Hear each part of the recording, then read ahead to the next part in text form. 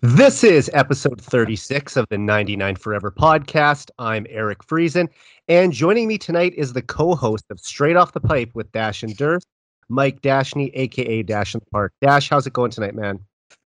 It's going awesome, man. Thanks for having me on here. It's gonna be a fun time.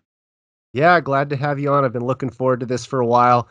We've got a lot to talk about tonight, including your own hockey career as well as how you joined the Heavy Hockey Network. But first, we're just less than a week away from the start of the regular season. How excited are you to watch the Oilers play games that count next week? Oh man, it's gonna be so fun. I can't wait for puck drop. You get that anticipation at the beginning of every year where you forget about all the mistakes of the past, and you've got that newfound hope for the upcoming season, and hopefully everything is gonna go well. And so I'm excited for sure. I have a few hesitations, and I'm gonna try and pull my reins back a little bit, but man, super excited. How about you? I get excited every fall for the start of the season, but I just think that this year especially, the way the playoffs ended last year left a bitter taste in everyone's mouth. And with the upgrades that Ken Holland made to the lineup over the summer, I'm just even more excited. I think we've got a really exciting and competitive team to watch this winter. So, yeah, Wednesday can't come soon enough. Yeah, it's going to be fun for sure. It's going to be just absolutely a treat to watch the way this forward group's been put together.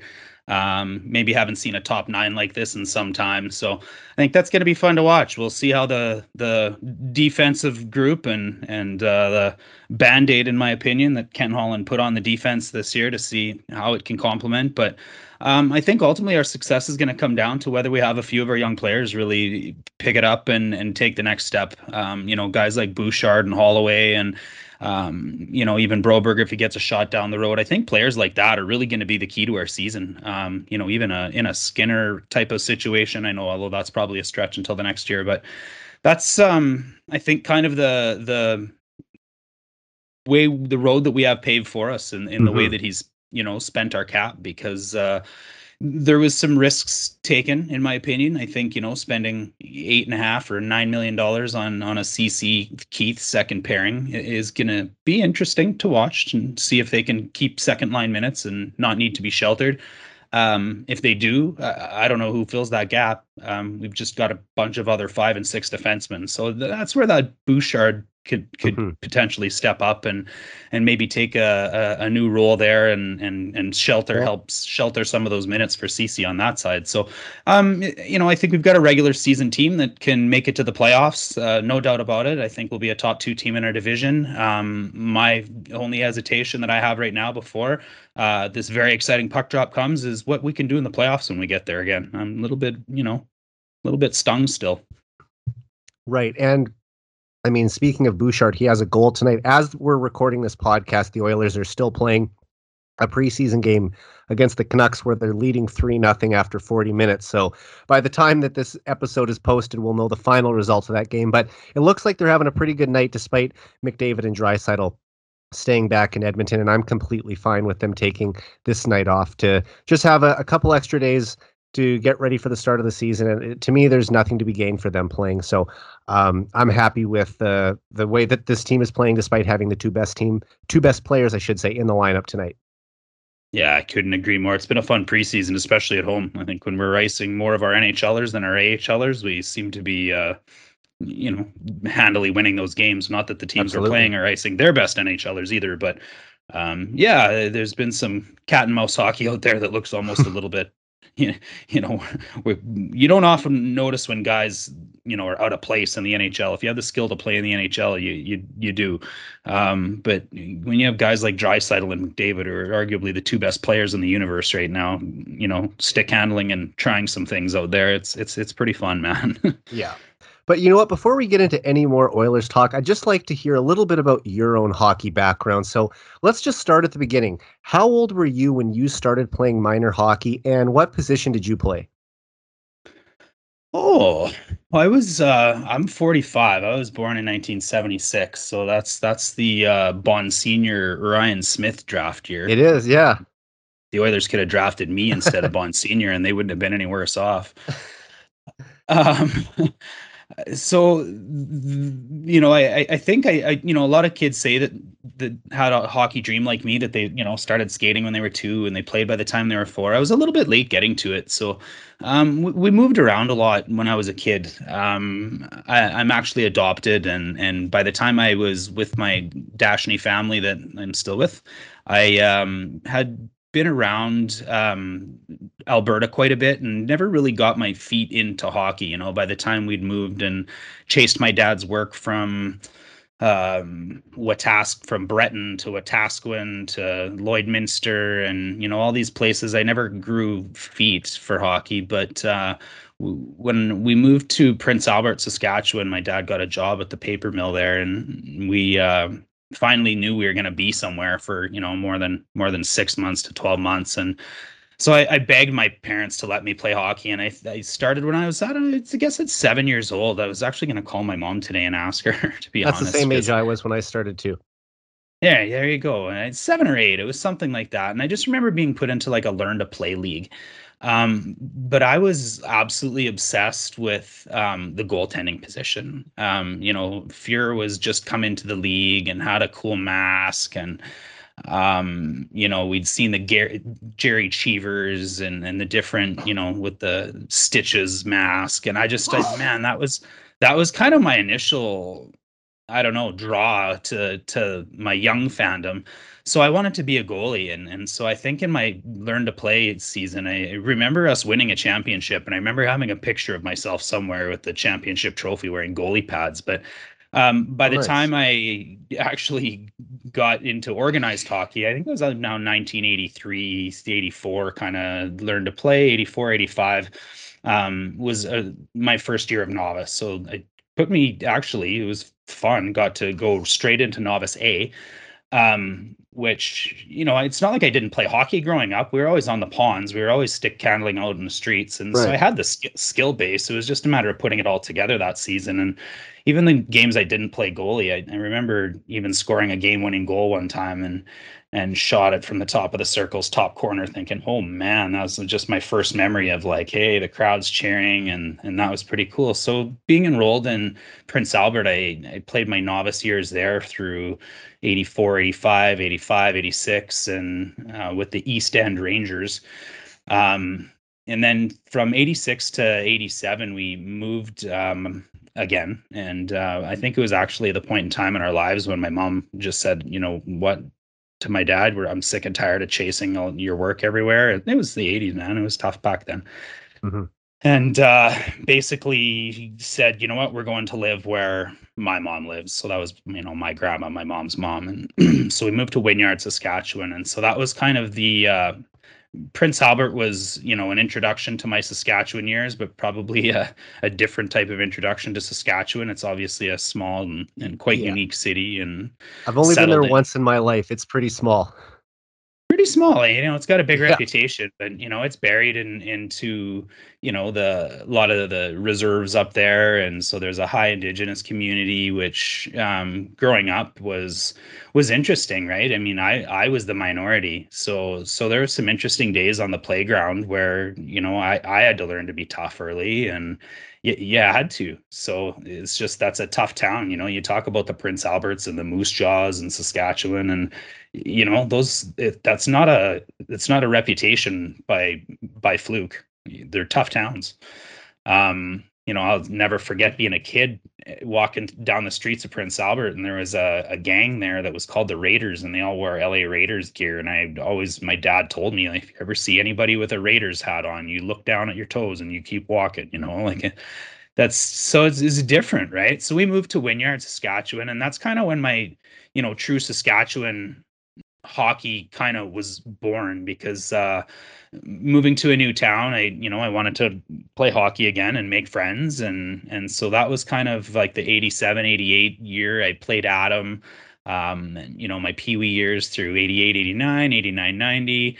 90, 91 was my first year bantam, and that's where things kind of started to take off for me, I guess, and where I have the most memories. There's, that chunk from basically 91 to 2001 was that 10-year chunk of hockey was so much fun. And when did you make, or how long were you a goaltender, or when did you switch to being a forward? Yeah, well, so the next year when we went into organized hockey, the team that I played on, I remember his name too. It was um Eugene, I think, or something. It was a weird name for a kid. And he was the goalie that on the team that I played for. So at that point in time, I decided I was going to be a forward. You got to touch the puck the most, and remember my both those years actually playing for the East End Rangers, 84, 85, 85, 86, playing on the same line with a kid named Joey Beaudry. And I don't know why I always remembered his name, because then when I moved to Wynyard, I met more Beaudrys.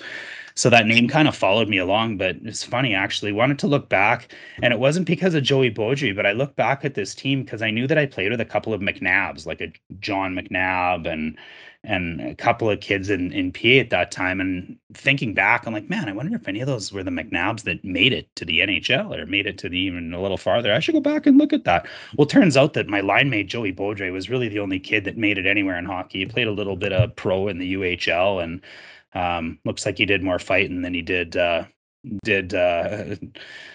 scoring once he got there. But that was almost like the nature of my career. Every team I was on, I was almost always the second toughest guy, you know?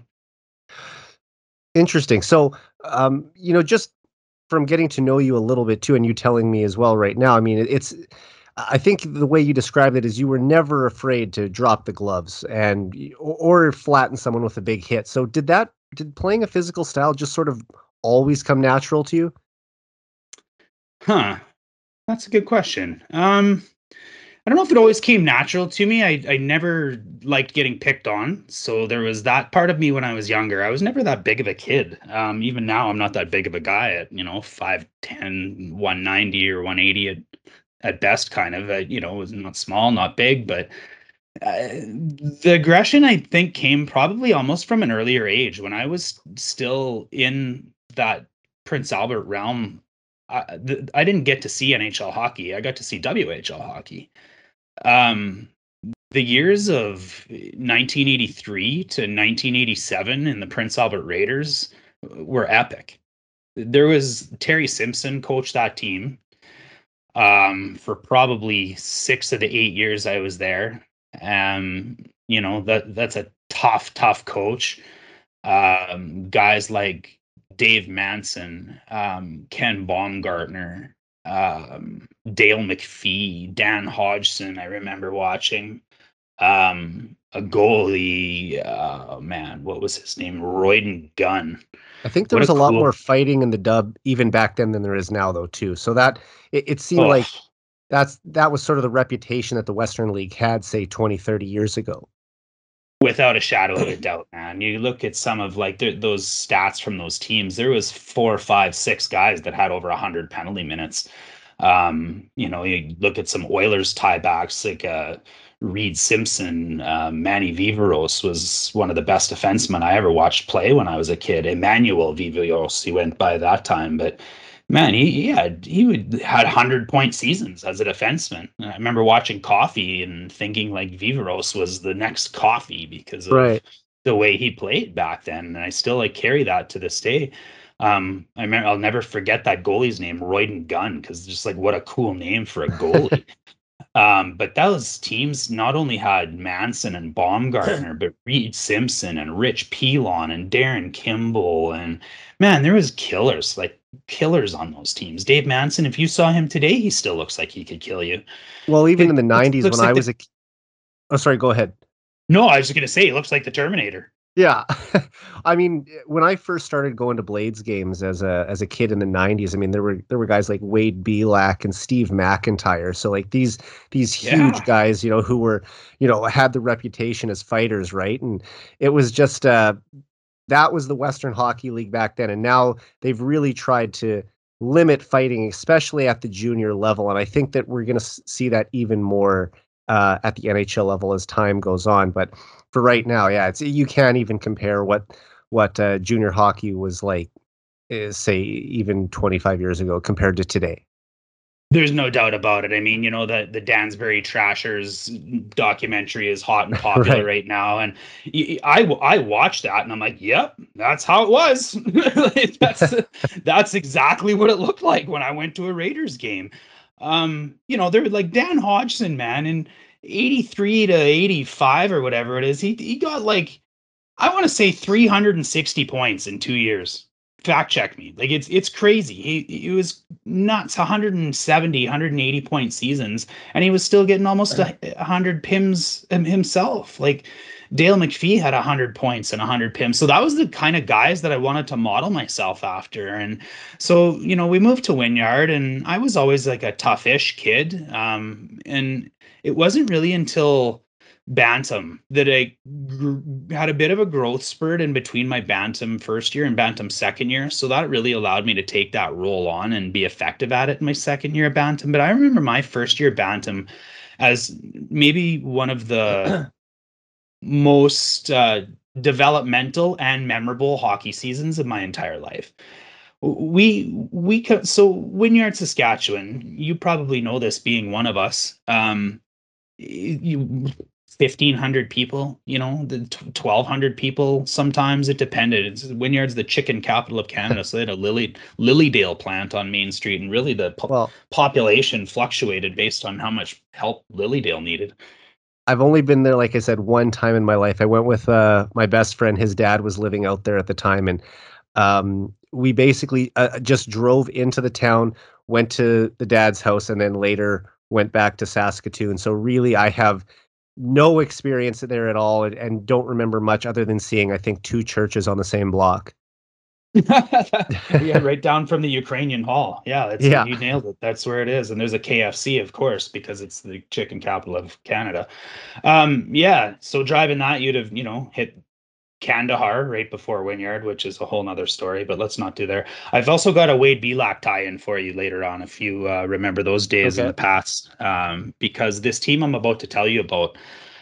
So you can imagine in a town of 12 to 1,500, there's only, like, my graduating class only had 30 people, 30 some people, right? Or whatever it was. So maybe it was 40 some people. Let's call it 45 people in my graduating class. So on average, there's going to be 20 some guys and 20 some girls. Let's call it 20 and 20.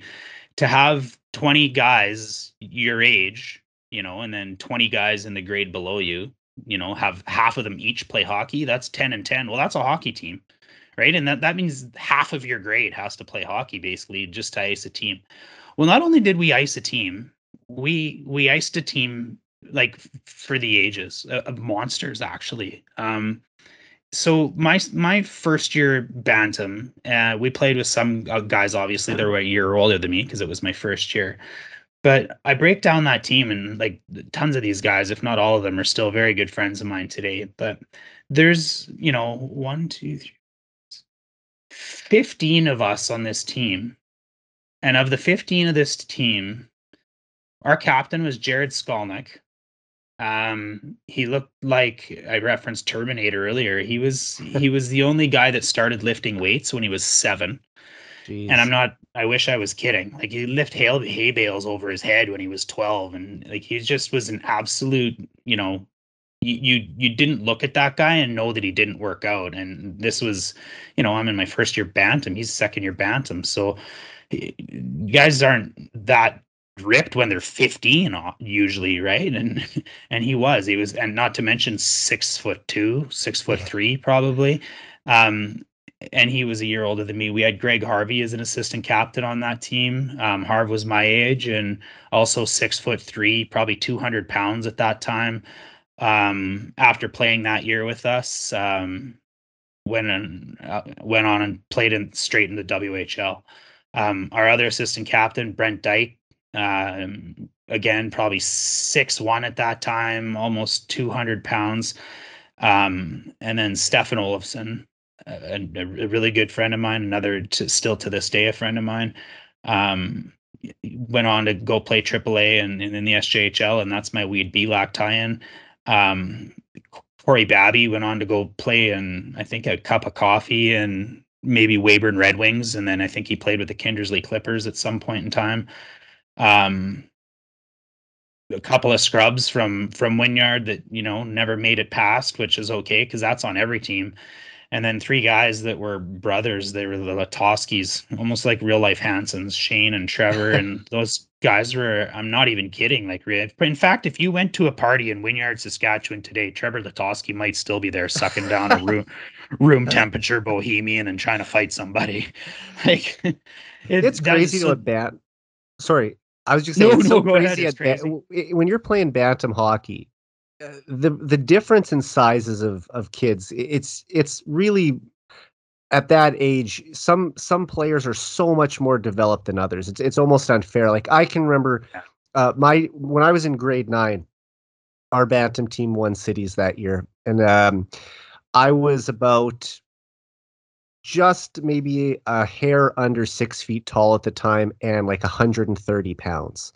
And compare that to there's other kids who were, 5'10", 200 pounds, like you said, or there could be a kid on my team who's 5'7" and weighs maybe 110 pounds. Like at that age, there are still some kids who are just so much ahead in terms of their growth, and maybe the other kids will catch up later on in midget, or they're not just going to get that big at all. But it's just at that age there can be such an unfair advantage. And from the sounds of it, you had some pretty big guys on your team, so I'm sure that was an advantage, especially when the games got physical.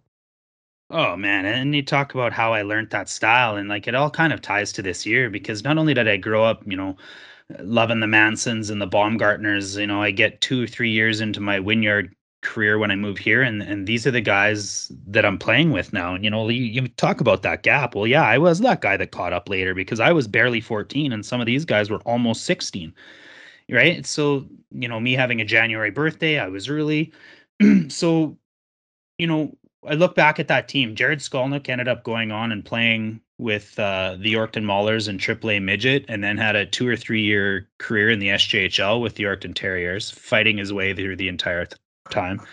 Greg Harvey went on straight to the PA Raiders, played there at age 17, 18, 19. He beat so many guys up in Prince Albert that they used to play Hammer Time by MC Hammer every time that his gloves hit the ice. Seriously, he was a defenseman. He'd come up and like take the wing, and everybody knew exactly what was going to happen. The arena DJ just had that song ready to go.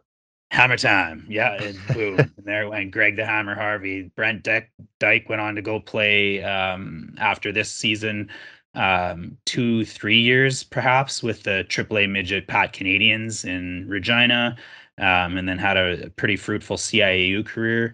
Stefan Olofsson that I referenced earlier after the season went on to go play AAA midget with contacts with the Blazers. I can't remember which one, and was a 16-year-old signee of the Saskatoon Blades. And as the rules still state, if you're 16 you can only play so many games. What is it, 8 games is the max in the WHL at that year, which I think he played, if I'm not mistaken.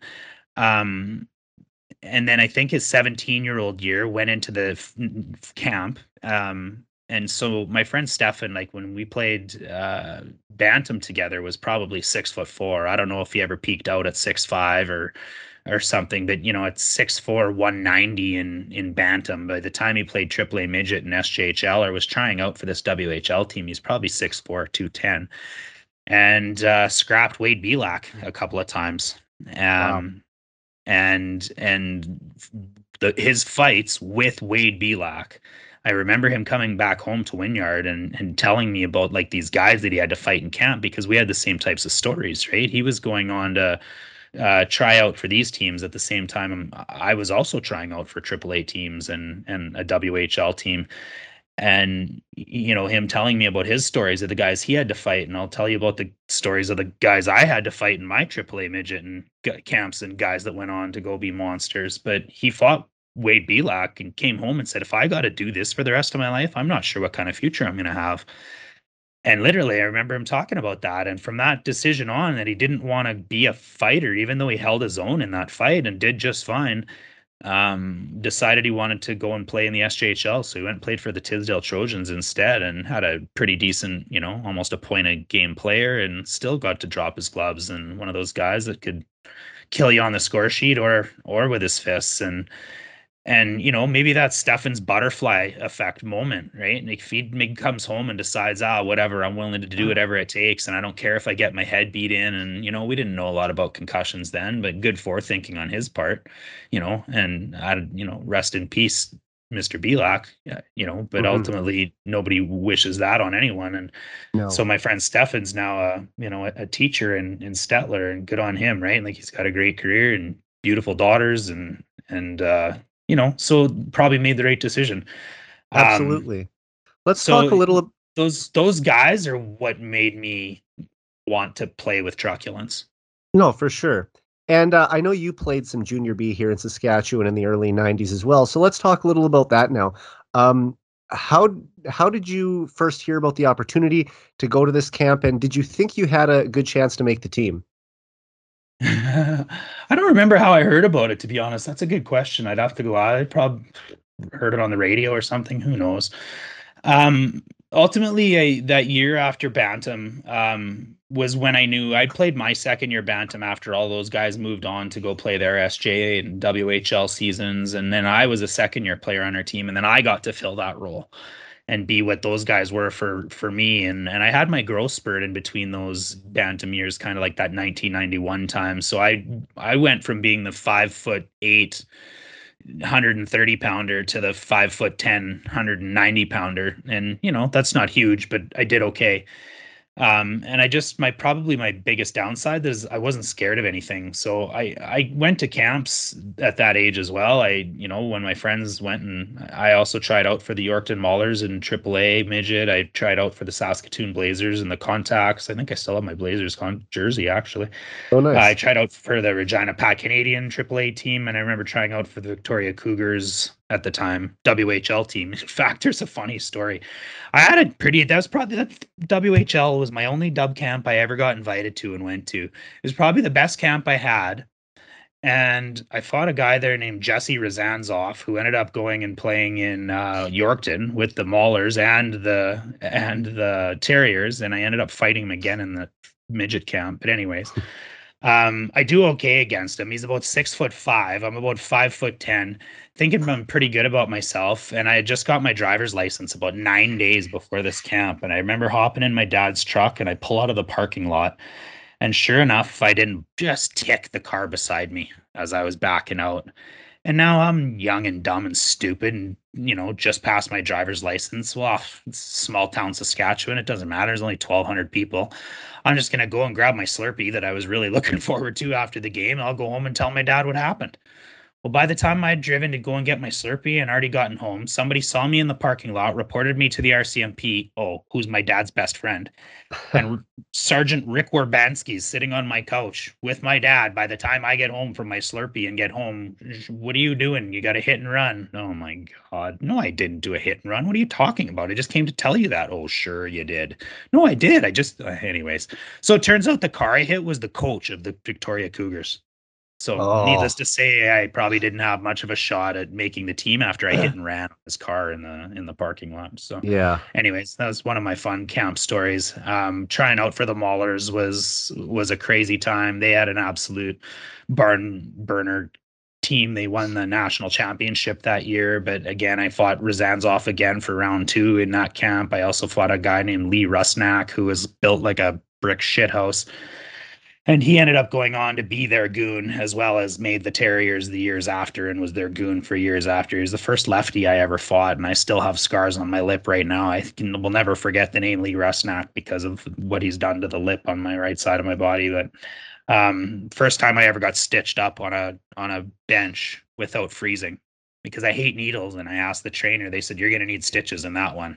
We're going to send you to the hospital for the stitches in Yorkton." I'm like, "No, come on. I don't want stitches. That's fine. We need to freeze it up then." And I said, "Well, how many needles is it going to take to freeze it?" And he said, "Well, it's going to take 3. And I said, "Well, how many stitches do you think it's going to take to close it?" He said, "It's about 4.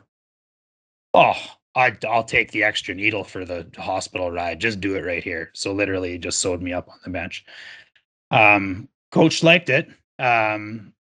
Almost made the team. Might have made the team. We had one more camp to go, but I went back to Wynyard and I was pissing around with my friends playing football. And playing football, I tore my MCL, ACL, and my PCL Ugh. at the same time. Like absolutely obliterated my knee, like Dante Culpepper did with the Minnesota Vikings back in the day. I think So I I did. remember that. It's like Now that you say that. bad. Ruined his career and ruined mine. You know, you talk about Stefan's butterfly effect moment, whether he could have made the NHL while he fought Belak and thought otherwise. For me, that was probably, I'm that typical guy that thought he could have made it and, eventually would have worked his way there. But then that one injury derails you. And well, that was a pretty good one. And it was pretty much the end of me ever thinking I could move on anything past that.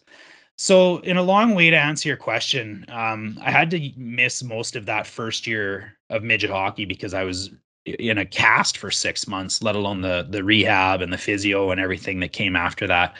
So I never went to Yorkton. I never played for the Maulers. I watched them from my couch win a national championship and wanted to punch myself in the dick every minute of it because it was so much jealousy brewing up inside of me. So the next year's starting, and I had actually started high school a year early in my life. So it's 1993. I've got a year of midget left, but I've already graduated high school. So I moved to Regina to chase a girl because that's what you do when you're 17 years old. Mm-hmm. So I moved to the big city of Regina. I'm living with my aunt and uncle. I'm working at Canadian Tire. I'm working at Bootlegger selling jeans. You take your resume through the mall and find whatever jobs you can, and that's what I found. But I needed to play hockey, and I didn't know how I was going to play hockey in the big city of Regina when I was dating a girl that I liked, and she was still in grade 12 in Regina. So I kind of was living a second grade 12 almost. But needed some sports to play. So I to answer your question, don't know how I found out about the Capitals, but they're an expansion team in 1992 or 1993, and then I was there for the second year of their franchise. So I went to camp and I tried out. Did I think I would make the team? I don't know. I'd had a year off of hockey. If you'd asked me the year before when I was, coming out of my second year Bantam and that I was going to play junior B, yeah, I would have told you I'd have crushed in junior B. So I wasn't sure if I was going to make that team, but I was 3 days into camp, and knew that I wasn't going to make the team. So I made a decision, which leads to a pretty good story if you want me to tell it, actually, the way Yeah, I actually am absolutely. making that team. But so, okay. So, all right. So I'm 17 years old. I have to get special permission from the league to play in this because it's an 18, 19, 20-year-olds league. This isn't the WHL where you bring in guys when they're 16 or whatever. It doesn't make sense. Guys are still playing their AAA or they're doing whatever. So I go and try out for this expansion junior B team, and we were 3 days into camp. It was the last exhibition game of camp. The final cuts were being made after that game. Maybe I could have held around as a 13th forward or something like that.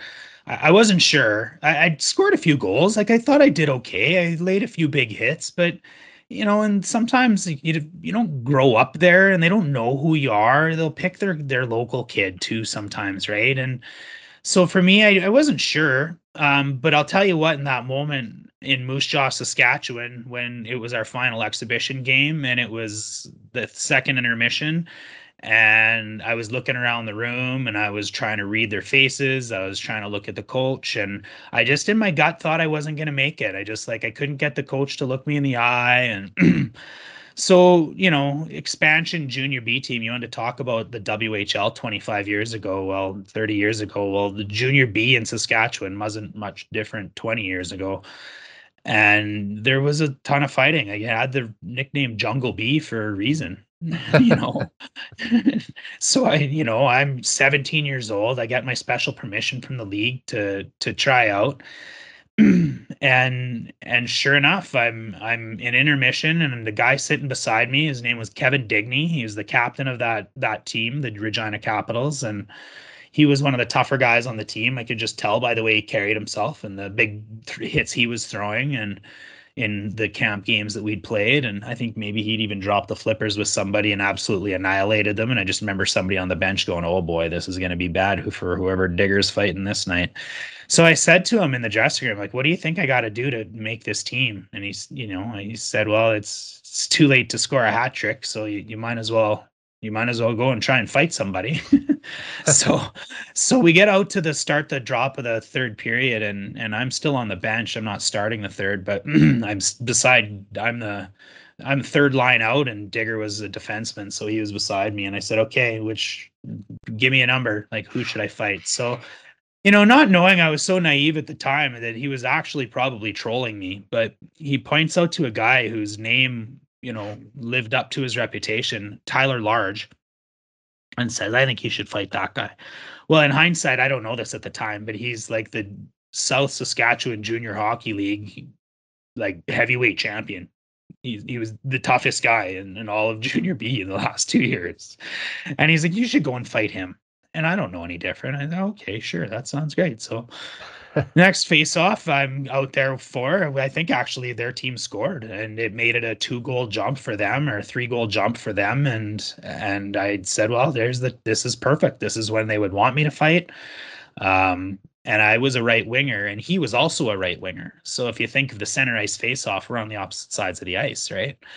So I look at my left winger, and he just happened to be beside me on the other side of me on the bench and heard my entire conversation with Digger. So he just winks at me, and so we switch sides. It's just like out of the movie Slapshot, right? It's this whole staged fight, and I do my little dance over to the other side, and Tyler Large looks at me and he goes, "What the fuck are you trying to pull here?"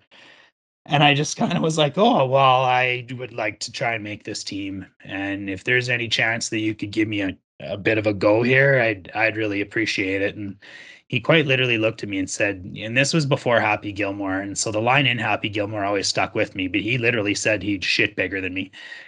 And so if I wasn't as witty as Happy Gilmore was to say he'd shit for breakfast, but I did kind of think to myself, well, he doesn't want to fight me. So now what am I going to do? The puck had dropped and their team won the face-off. So it went back to their defenseman. So he kind of curled away to go and probably loop and pick up a pass to go into our end.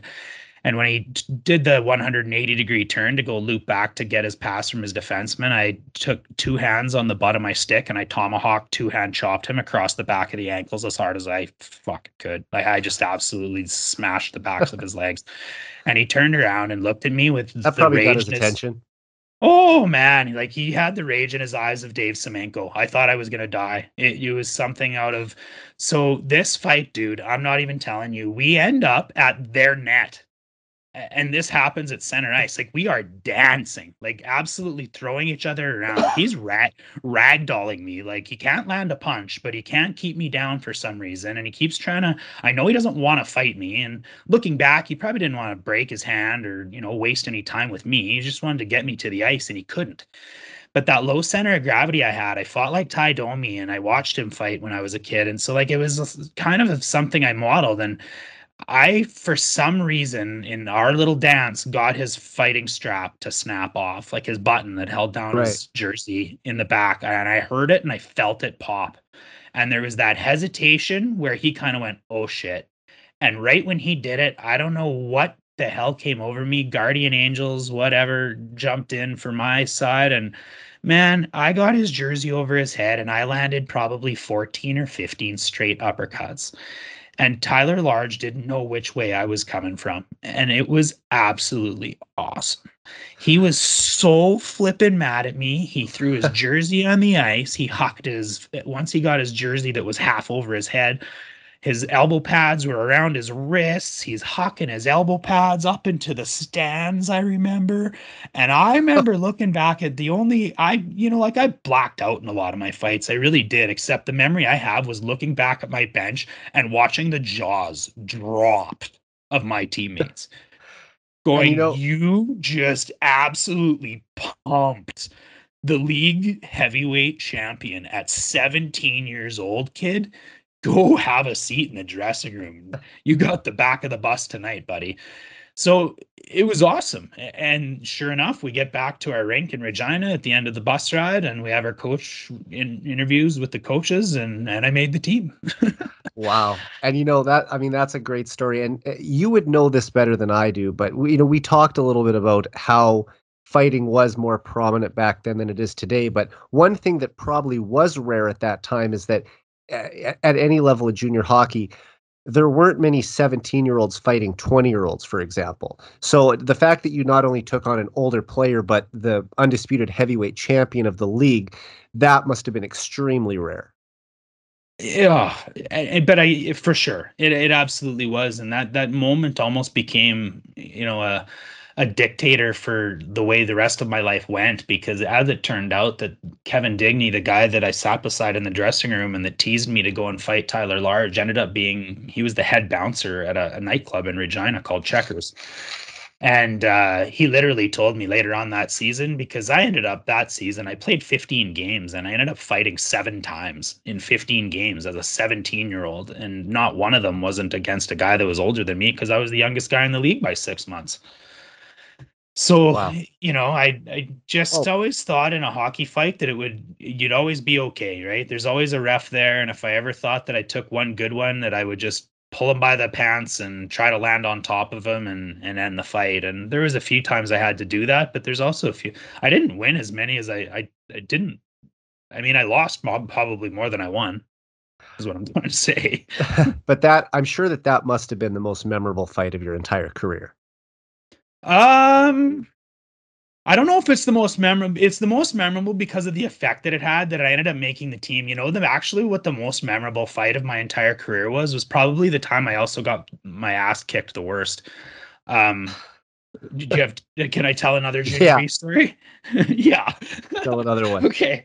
All right. So 15 games in the league.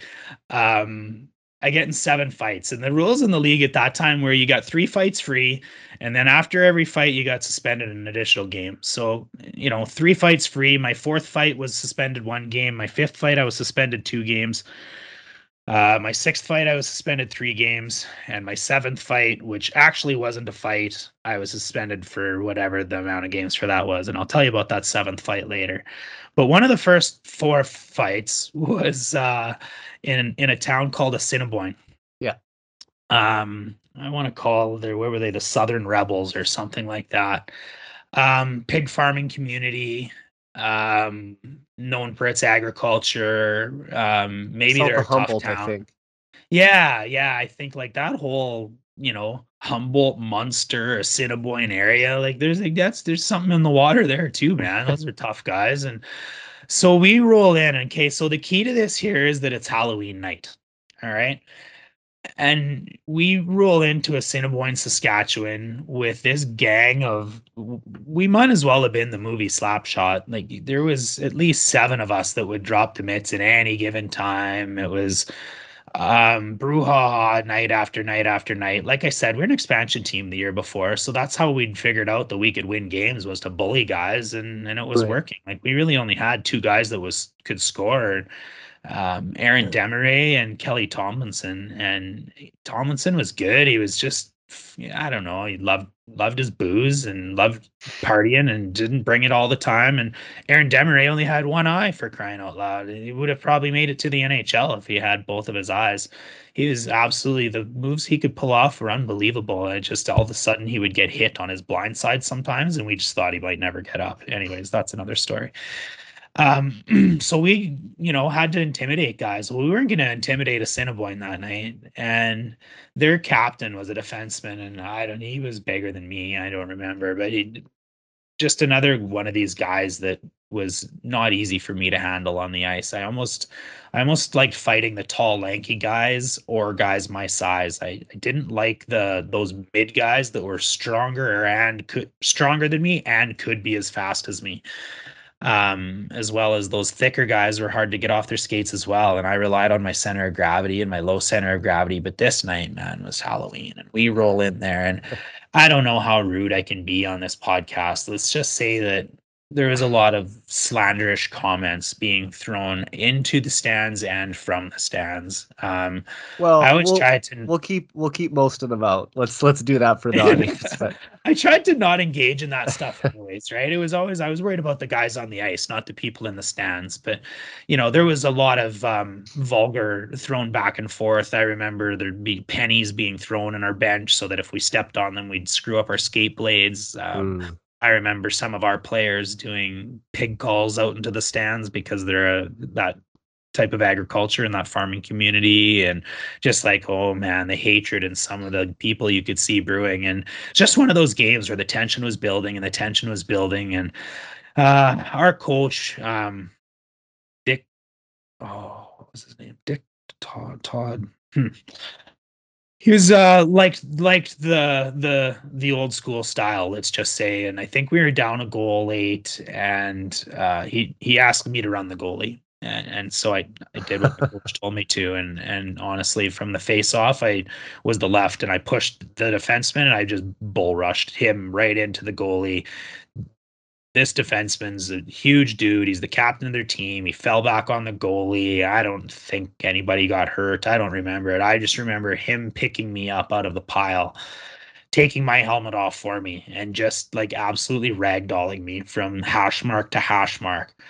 And by the time I had my wits about me, and the refs absolutely broke us up, and I don't even think I got my arms out of my sides, to be honest. And I look over the ref's shoulder, and everybody on our team is fighting. Our goalie's fighting. All 4 other guys on our team are fighting. This is full out junior Jungle B line brawl. Regina Capitals, Assiniboine Southern Rebels, 11 guys with 22 gloves on the ice, absolutely hammering each other. The things that I saw in that fight, I barely want to repeat, like a visor that came down on a guy's nose, and like the blood splatters and the stuff on the ice. And man, it was just like fueled from hatred. I was a jackass to run their goalie. The defenseman knew it. I deserved everything I got from him, and probably more.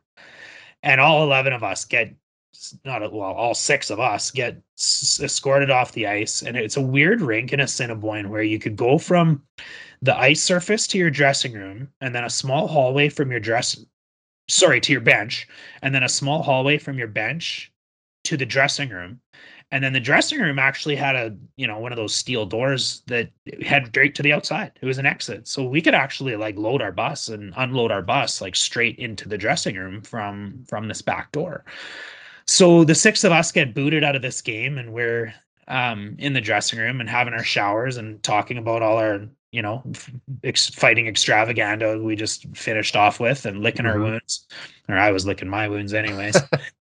And we get dressed, and our assistant coach came in, who was the coach's son. Man, I want to remember what their last name was. He played in the WHL and fought his way through the WHL, and his dad's an old school guy. So these are the guys who are coaching us. And remember, his name was Dick, and his kid's name was Todd. I just can't place my name on their last name. But so Todd is in the dressing room with us.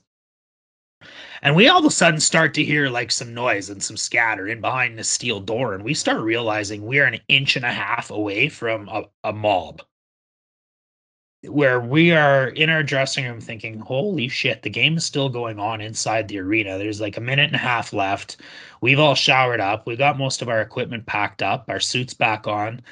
And we're thinking we're about to go and start loading the bus. I like start envisioning a group of people with pitchforks and burning hay. Like, what the hell? They're screaming at us like they're going to kill us. Like, I'm not a word of a lie. The same vulgarity that was going and thrown on the ice was being thrown through our door. And like, we were literally one deadbolt away. They're telling us we're dead. I'm sure you would have been more scared at that moment than you were when you had to fight large. Yeah, it was for sure. There's no doubt about it. And then, the rest of our team, game ends, they pile in, they shower, but by this time now we know that this is like, well, we don't know what to do. So actually our coaches have already called the RCMP. So they've kind of come, and we've peeked out the door to like see what's going on. You can see this, the cherries on the RCMP vehicles and the blue and red lights, and we can see angry people, and we can see our bus. And Todd looks at me. I don't know why I was the idiot that was first out behind Todd. I just probably couldn't stop watching a car accident. So I just wanted to like look outside. And so too dumb and naive to realize I get my head punched in, but I just wanted to see it happen. So we all kind of just said, screw it, let's go to the bus. And we jumped out, and we did not realize there's about 150 people that wanted to kill us. We think there's like 20, 30. Like they literally piled a quarter of the arena out into the back and were waiting for us to kick our asses. So it became, we got rushed. Like we got rushed by dozens of people to the point where I said I was right behind Todd. He grabbed my stick and he starts swinging my stick like Obi-Wan Kenobi, like trying to like swath a path that we could walk to our bus. He did not give a shit who he hit. He did not hit anybody, for the record. They were smart enough to all back off, and then the police were still there. And we got ourselves onto our bus, and we got a police escort out of town for about 50 kilometers and they made sure it was following. And the entire way out of the parking lot, Halloween night, we must have got hit by about 500 eggs. I wouldn't doubt it. I'm surprised they didn't throw anything else other than eggs at the bus. Oh, there probably was. I mean, it all sounds the same when you're on the inside and you're ducking in the turtle position. But yeah, man, that was the most memorable fight I was ever in junior. Wow. B. Well, I appreciate those two stories. And listen, if you ever come back on the podcast, and you're always welcome to, I hope you will, we got to hear a couple more stories. But for now, let's just move on a little bit from Junior B. So after your stint with the Capitals was done, where did your career go from there? Yeah, probably the same as every other kid that didn't make it in Saskatchewan. I got, because of the rules that I told you about for the suspensions, and I said I'd tell you about my 7th fight later. It was like a phantom fight, and I wore number 9. But one of our best players, Jason Dittman, wore number 8. And that 15th game was the last game in November. There was a fight at center ice, which I was not involved in. I think I might have even been on the bench. No, maybe I was on the ice. I don't know if I was good enough to be on the ice with Dittman. Anyways, the fight happens. The referee calls out the numbers for who's going to the box, and he calls out, well, of course he'd say me. Why wouldn't he say me? Look at my history in the league. And he gives number 9 5 for fighting, and he doesn't give anything to number 8. Well, that would have been Dittman's 4th fight, and he would have been suspended for 2 games. So my coach says, I'm trying to pile over to the ref and tell him, no, you got the wrong number. And my coach basically horse collars. Oh, no, number 9. You got it right. That's who was in that fight. Yep, number 9. I was like, all right. And how'd you feel about that? Well, it's whatever. It's the team, and I get it. And Bitter is more important than I ever was. And the shitty thing that happened is you didn't realize at the time, but we actually only played like 4 games in December because a lot of guys are in university, so they're doing finals, and it's Christmas. You don't play a lot around there, and New Year's, right? So we actually only had like 4 or 5 games in December.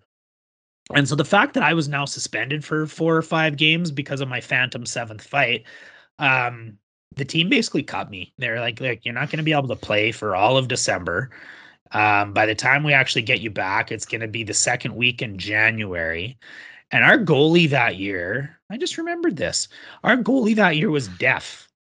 And which is actually a whole nother interesting, talk about guys that are half blind.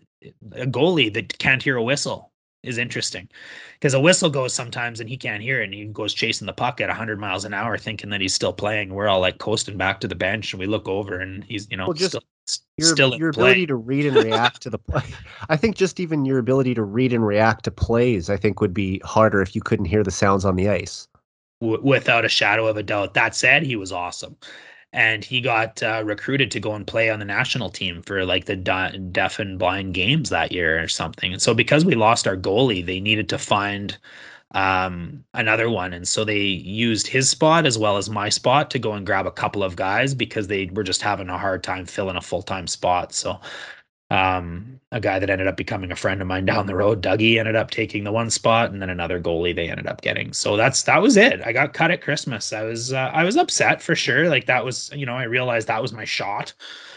I wasn't going to play junior if I can't if I got cut from a junior B expansion team, like that's, you know, a pretty slap of reality. But at the same time, I was let go from Bootlegger because I was basically just hired as their Christmas rush, like, or whatever. So it was January. I was bored. I, you know, got cut from the hockey team. I lost one of my jobs. My hours at Canadian Tire were dwindling. And so I said, screw it. And I went back and I just wanted to play hockey. So I went and moved back to Wynyard. And so even though a lot of the guys that I played with were still in their grade 12 year, I had finished high school early, but I went and just finished that year of midget with them. And it ended up being one of the funnest years of our lives as well. But I had said earlier about all those guys that moved on, you know, Scully and Harv and Oli, and we didn't have enough players to nice a team anymore, right? You only got so many players to choose from in a small town. And when half of them all go on and play major or minor junior, it's a pretty good ratio, but we needed to fill back the rest of the team. So we joined up with a Foam Lake, which is down the road from Wynyard, and the Foam Lake Wynyard Jets were born. And they had mucked their way through the halfway of the season and were, I think, second or third in the league. They had 5 very good forwards, like very good forwards, and a couple of 2 or 3 stay-at-home defensemen. Nobody that ever really joined the rush. Nobody that ever flared offense. And we had an average goalie. So we had kind of like the Oilers. Just, you know, some average-ish defensemen, some average-ish goalies, and some really good forwards. And we played... that last so I go and joined them just to finish the rest of the year, just so I could play hockey, and it ended up being really fun. We actually went all the way to Southern Saskatchewan provincial finals and played oh man, Kenora and Delisle and some big clubs along the way, Bruno. And I remember the one game we're down the second round of provincials, and we were down 7 or 8 goals. Back then, provincials was 2-game total points. So you'd go into one teams, like we'd go into Wadena for the first round and we beat them, you know, whatever it was, 9-7. Well, that means they're playing the second game in Wynyard with it down 2. Right. So they've got to win that game by at least 2 goals in order to win the 2-game total point. And I remember we were down 3 goals, I think, against Delisle, and then we come back and we'd shit the bed in Wynyard too. And it was after the second or after the first period, I want to say, we were down another 3 goals. So between the first game and now the first 2 periods of this game, we're down a total of 6. And our coach decided at that point in time to go with 2 lines. And as it turned out, in hindsight, we look back with 20/20 vision. He never played one of those other forwards again for the rest of provincials, and we rolled 2 lines for 4 or 5 rounds of provincials, as well as 2 or 3 rounds. We went all the way to the final in the league, and then we went all the way to the semifinal in provincials. And that team was fun, man. We had, you know, Ryan Peterson and Corey Babby and Devin Skolny playing on our production line, and I have some stats from back then, like 35 games. Petey had 107 points. You know, Babby's his winger. He's in 24 games. He's got 61 points. And so I joined this team, and I remember that decision after the end of the second period. Our coach, Larry Karkachuk, said that I was going to play up with the Foam Lake boys. And so I played with 2 guys named Curtis Bullich and Darwin Chappelle. And looking back at their stats, Darwin played 33 games that year and had 78 points. Curtis played 32 games and had 76 points. So I those sound like bantam and midget numbers. That's right. So I or Connor McDavid playing against the NHL, or just against the best. Yeah, that's right. No, Ryan Peterson was no Connor McDavid, and he'd be the first to admit that. So with the stats in front of me again, I come in, I only play 16 games. Most of those guys played 32, 33, 34. In 16 games, I ended up with 18 goals, 20 assists, and 38 points in 16 games. And it's not playing with the 2 Foam Lake boys. So me and Darwin and Curtis basically just absolutely blow through everybody that we could. We're all big guys. We're all aggressive. I'd learned they were 2-3 inches taller than me, but I was the one that just came back from playing junior and fighting guys that were 220, 230 pounds. So I felt invincible. Hardest part for me was getting used to wearing a full cage again from wearing a half visor for the whole first half of the year. Right. So took a couple of games for me to get used to that, and then once they put me up with those two guys, we rolled all the way. And so yeah, that was the end of that. That was my midget. Unfortunately, we lost in the league final and the semifinal for provincials. I think we lost to Kenora in both cases, but again, just one of the funnest years. I remember having those games. We had line brawls in midget. We had that rink popping when we were down 7 goals against Delisle. We came back in that third period once Larry put me up on that line, and we scored 8 goals in the third period. I never felt that rink rock like that before, and we fed off of it. And so then we went 2 more rounds, basically doing the exact same thing with these big, massive comebacks in the third periods and just like line brawls in midget. It was crazy. It was so much fun. In fact, I remember one of the games in Wadena, we were still dressing at the end of the game, and some of the guys were already dressed and done and taking their equipment out to the vehicles, but some of the fans were so upset because there was a line brawl in Wadena and that I started again. And in fact, going back and looking at the old articles in the newspaper, because we put together a little binder after that year, and I went back and read some of it, and it said the guy that did the article in the newspaper said that we won all five fights on the ice were won handily by the Wynyard team. So I remember that line brawl, and I remember the guy even from Wadena that I beat up that night. And his friends were yelling at me the entire third period, like they were gonna do something bad to me as well. But I had a guy on our team that looked almost like us. He was injured. He wasn't playing. I think Jason Awerko, his name was, and he wasn't playing that night because he was injured, but he was maybe helping us carry our equipment or something like that. And he looked a lot like me. And he went to go take somebody's bag out, and the guys from Wadena jumped him because they thought that he was me. So they're kicking the shit out of Jason Awerko 3-on-1 outside the Wadena Memorial Arena, yelling, "Screw you, Dashney!"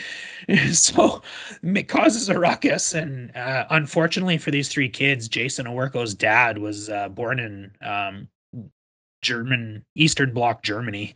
And had hands like frying pans. And me and Jason were the same size, but old Eugene was about 6'2", and he grabbed these kids by their heads and shook them around and threw them like he was the Incredible Hulk, and everybody just left. That old man's German strength came through, and that was that. But so fun year going that way. And basically from there, I just played senior hockey. It was from the time I was a second-year bantam, I was already being called up for the senior team as an affiliated player in Wynyard. So with the Wynyard Monarchs in the Fishing Lake Hockey League, I ended up playing probably 5 years with the Wynyard Monarchs because of the midget years that I played up, as well as the first few years. I did move back to Regina after that hockey fun that we had through the provincials. I was still dating that same girl. Left back to Regina. She finished her grade 12 year, and we started our university careers together. And so from there, I was just, bouncing at Checkers, just like Kevin Digney said. And I also bounced at the Regina University bar, the Lazy Owl. I also bounced at another place called Lauderdale's that ended up becoming Metro. So yeah, the fist still flew. Again, never being that toughest guy, just never really being scared to back down either, I guess, and ultimately dumb enough to never say no. So that reputation as being not only a bouncer and, at the university bar, it got me probably a tryout with a couple of senior leagues closer to Regina. So instead of driving the 1.5 to 2 hours back to Wynyard to play, and then sometimes if you're playing in Kalahar or you're playing in Wadena or Foam Lake, you add another hour to the other side of Wynyard. And it's like a 2.5 hour drive, and I got to be at school at 8 a.m. It got pretty tough. So halfway through the 97-98 year, a guy that I was in class with, Scott Parks, his brother Bill Parks was playing for the Dysart Blues. So 1997-98, I got asked to basically, if I was interested in playing senior hockey for them and getting paid as an import, because each team got 3 imports that aren't for 4 imports or whatever from that town.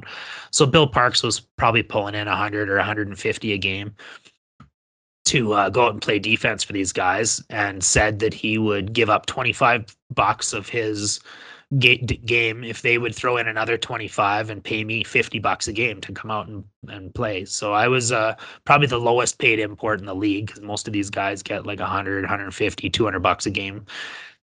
I don't know what it's like now, but that's, decent money back in the university. Even $50 was good for me. I think I negotiated free gas as well. And so I played with the Dysart Blues in the Highway Hockey League, and I got 7 games in that year.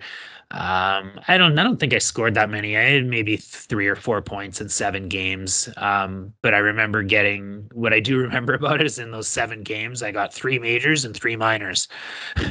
and, and in every situation, they didn't have the instigator penalty back then, but I would have got that too, because it was basically 3 times where I picked 3 fights and ended up getting 3 majors. And then it's funny because you go back and look at my penalty minutes from that year online, and it's 21 minutes. Well, yeah, that's 15 plus 6. But I loved, the coach loved me, Peter. I don't remember what the hell his name was. I actually tried to Google it. But if we were called the Dysart Blues, and I know our coach's name was Peter. And unfortunately, if you go and try and Google anything about the Blues and Peter right now, you're dominated with Peter Chiarelli being hired by the Blues as search results. So Peter Chiarelli ruining my life again. Nice tie-in. Nice tie-in. So I go back and play for Dysart for 98, 99. Again, one of the funnest years within that decade I reference. Yeah. I got to play top line. Peter played me on that top line because I got to be that muck in the corner, get the guys the puck in front of the net, never back down, never lose a board battle, fight if I have to. And I remember playing on a line with Dean Roach and Kelly Marquardt. And Dean Roach was, I think he was from the Daystar 87 Reserve. He played 2 years, I want to say in Minot. No, LeBret. Did LeBret have an H? Yeah, the LeBret Eagles, I think, for the SJHL. And he scored, 4 straight 30-goal seasons in the SJHL. Like, nothing to shake a stick at. The kid was 5'6" and 130 pounds, probably. Coming off, 100 and some goals in the SJ.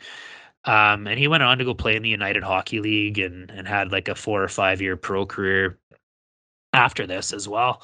And then Kelly Marquardt had played 2 years at AAA Midget Pat Canadians, and he played for the Regina Pats for 4 years, the Saskatoon Blades for 1 year, and then he had a fantastic career with the University of Regina Cougars in the CIAU, where he was pretty close to a point-a-game player for 4 straight years. And his career had just ended, and the Cougars had missed the playoffs that year, and so Kelly was available to come and play some senior hockey. So I think they gave him $200 a game or something, but I'm playing wing with Kelly Marquardt, who was tough as nails in AAA midget, let alone in the dub, let alone in the CIAU, 60, 80 PIMs every single year, no matter what. Me on the other wing, and Dean Roach, who is one of like the most dynamic Indigenous players I think I've ever seen dangle a puck in my life, but came with its downside because he was also the type of guy that would spit in your face in a scrum. So as you can imagine, in the Highway Hockey League in the back in the 90s, you don't put up with stuff like that. So we ended up getting in more fights because of him than we did actually probably putting the puck in the net. But still, just a super fun year. I remember I ended up hurting my knee again that year. It was the second time I injured my knee in that exact same knee. But 13 games, and I think I had 16 points or something like that. It's not too bad. But playing in between those guys, but I had 101 penalty minutes in 13 games, and I think, like I said, the year before I had 21 penalty minutes in 7 games. So, well, it's like you talked about. You wanted to emulate some of these players back in the 80s that not only could contribute on the score sheet, but were racking up the penalty minutes as well. But obviously, as you went on in your career, it sounds like you did develop into more of a scorer than being relied on to just, handle the fisticuffs like you did when you were playing Junior B. I just want to wrap up on your hockey career by saying, have you always continued to play men's league ever since? And do you still have the same love for the game now that you did back when you were a teenager? My love for the game will never dwindle. Hockey's got me where I am. It's gotten me a lot of places in life, and I'll play it until I'm told I can't anymore, to be honest. Yeah, that's the perfect transition, really, because that was it. That was the end of the Highway Hockey League. I never played another game in it. I did start playing, just intramural hockey at U of R and some beer league hockey, and then I moved to Edmonton in 06, and so played in a couple of different leagues here throughout my 30s. And over the last 5 or 6 years, I've now played for like a charity team in in Edmonton. We've got a few celebrities celebrity quotation finger, celebrities that play with us: Ryan Jesperson and Dustin Nielsen and Tom Gazzola and Min Darwa and some of the media guys from Edmonton that play on our team. So that's where I've kind of focused my time, is with them, and we help raise money for the Stollery. That's awesome, so man.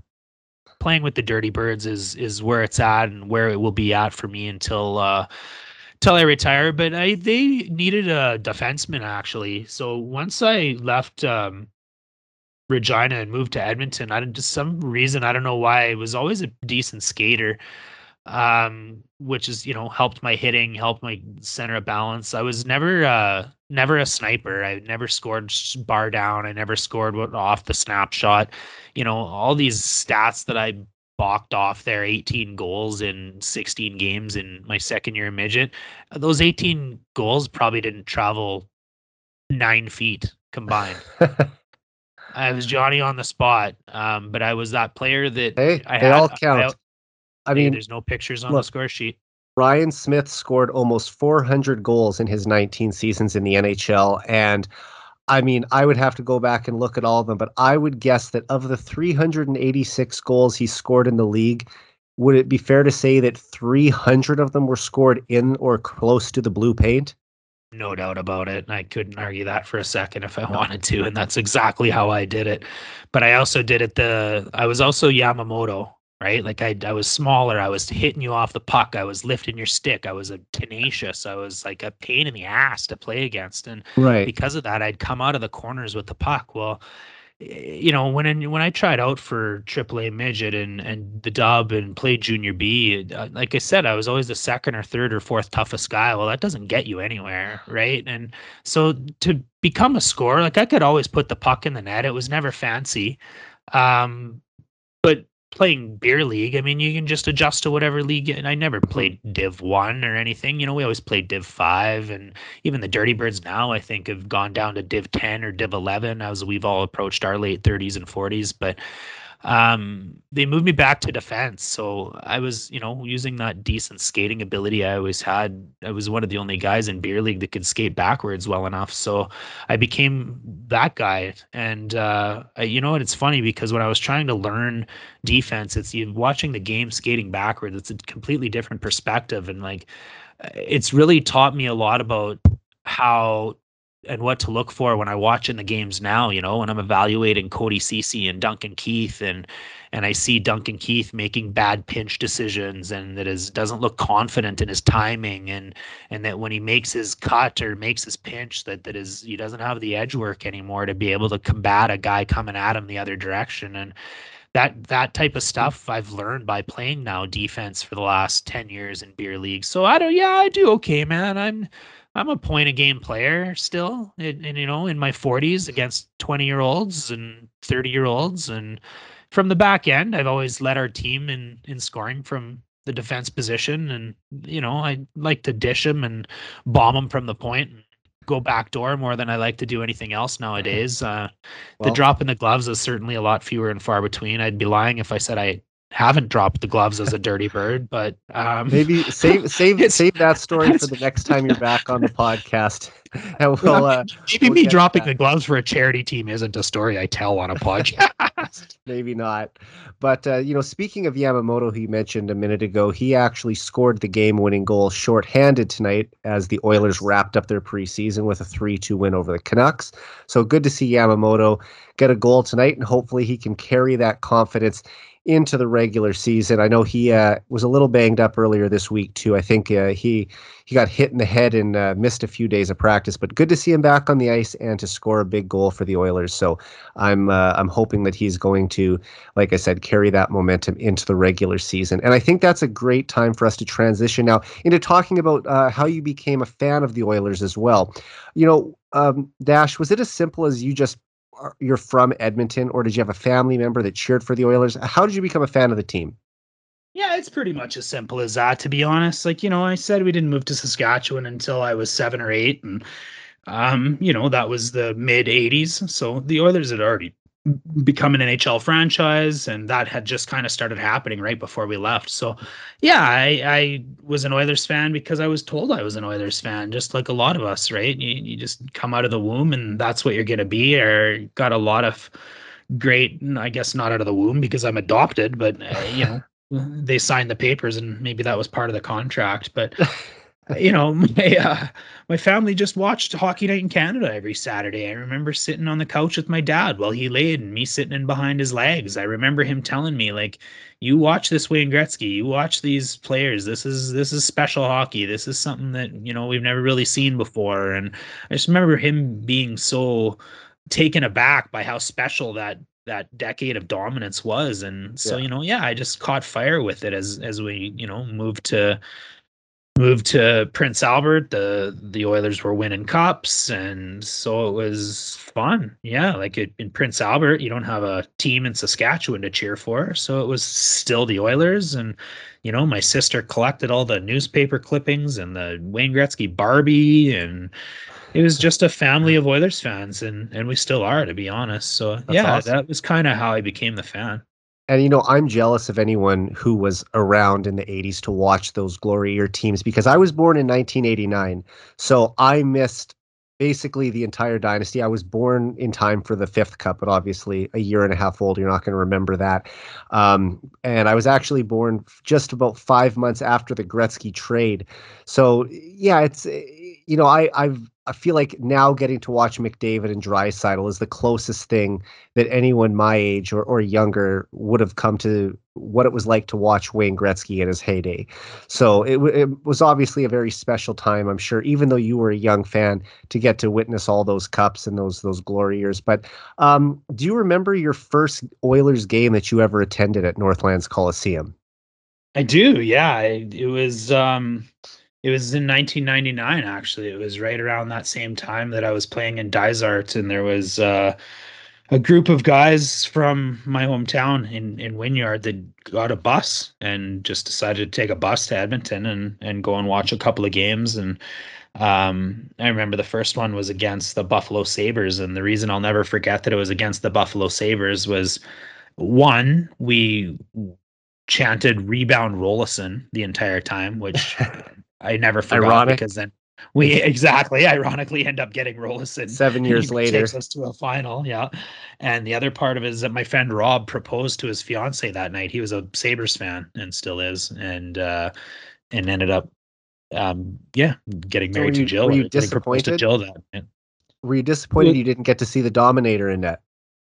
I can't remember why he wasn't there, to be honest. There was some sort of, I think he was maybe injured or something like that. But because he won the Hart Trophy that year, that was his second straight MVP. So obviously getting to see arguably the best goalie of all time, or one of them, during one of his MVP seasons would have been a pretty special memory.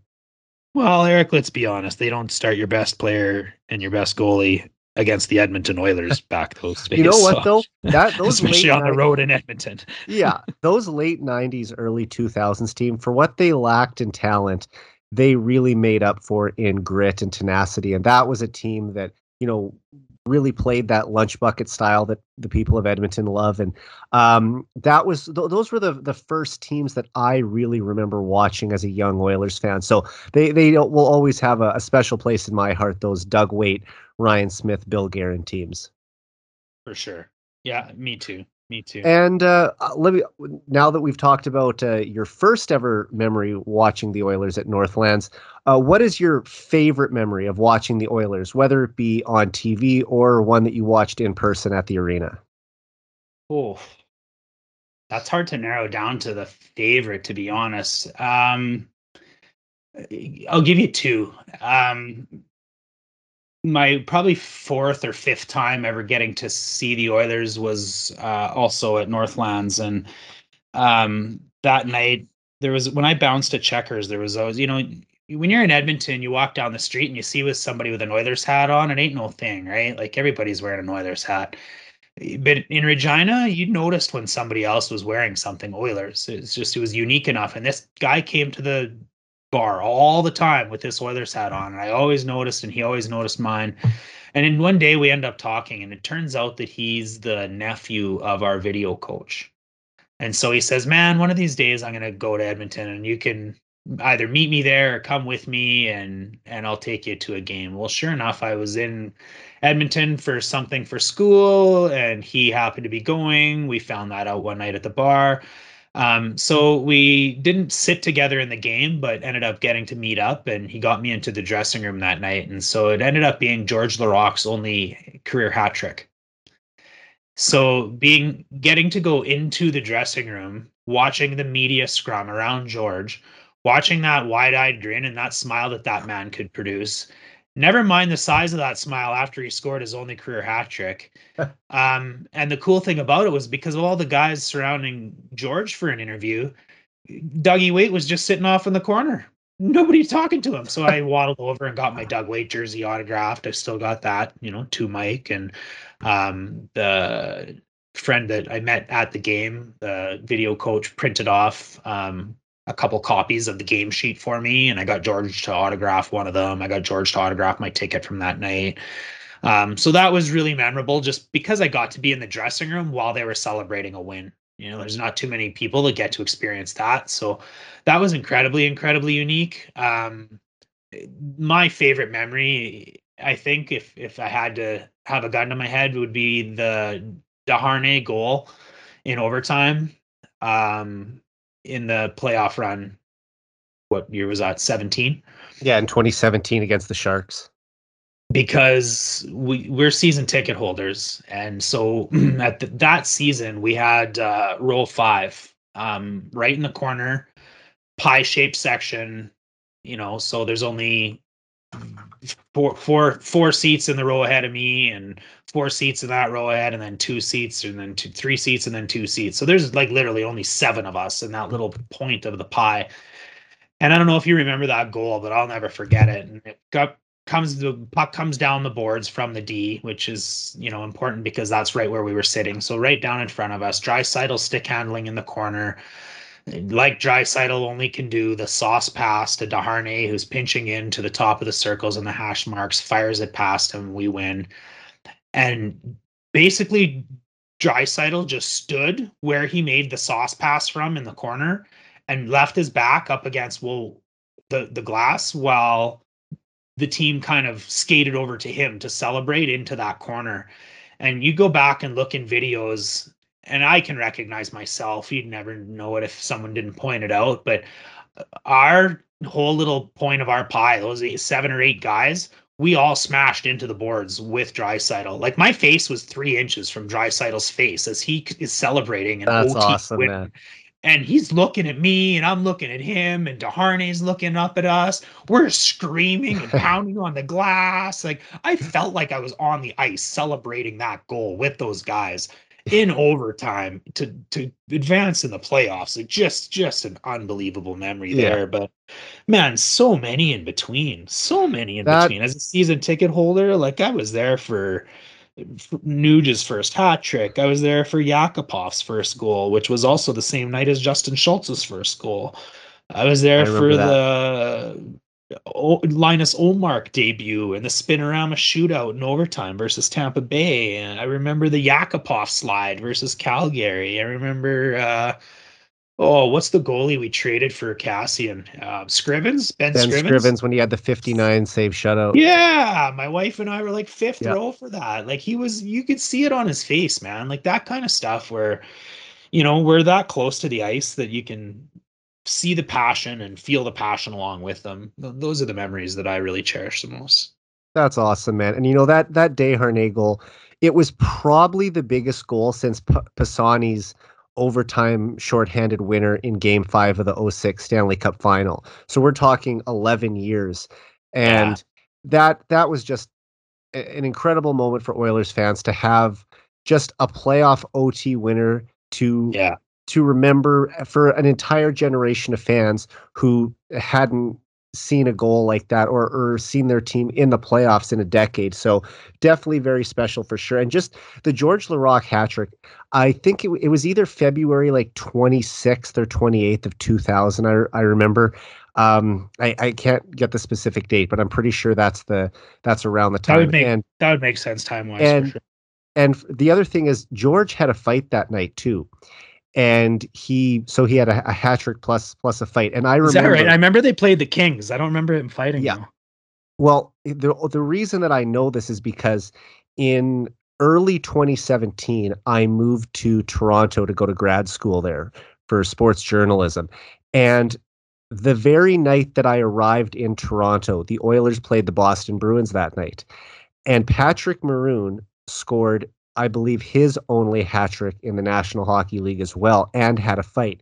And I remember them saying on the broadcast that Maroon was the first Oiler to have a hat trick and a fight in the same game since George Laraque did it 17 years earlier. So that's the only reason I can remember that he had a fight that night too. That's awesome. That's very cool.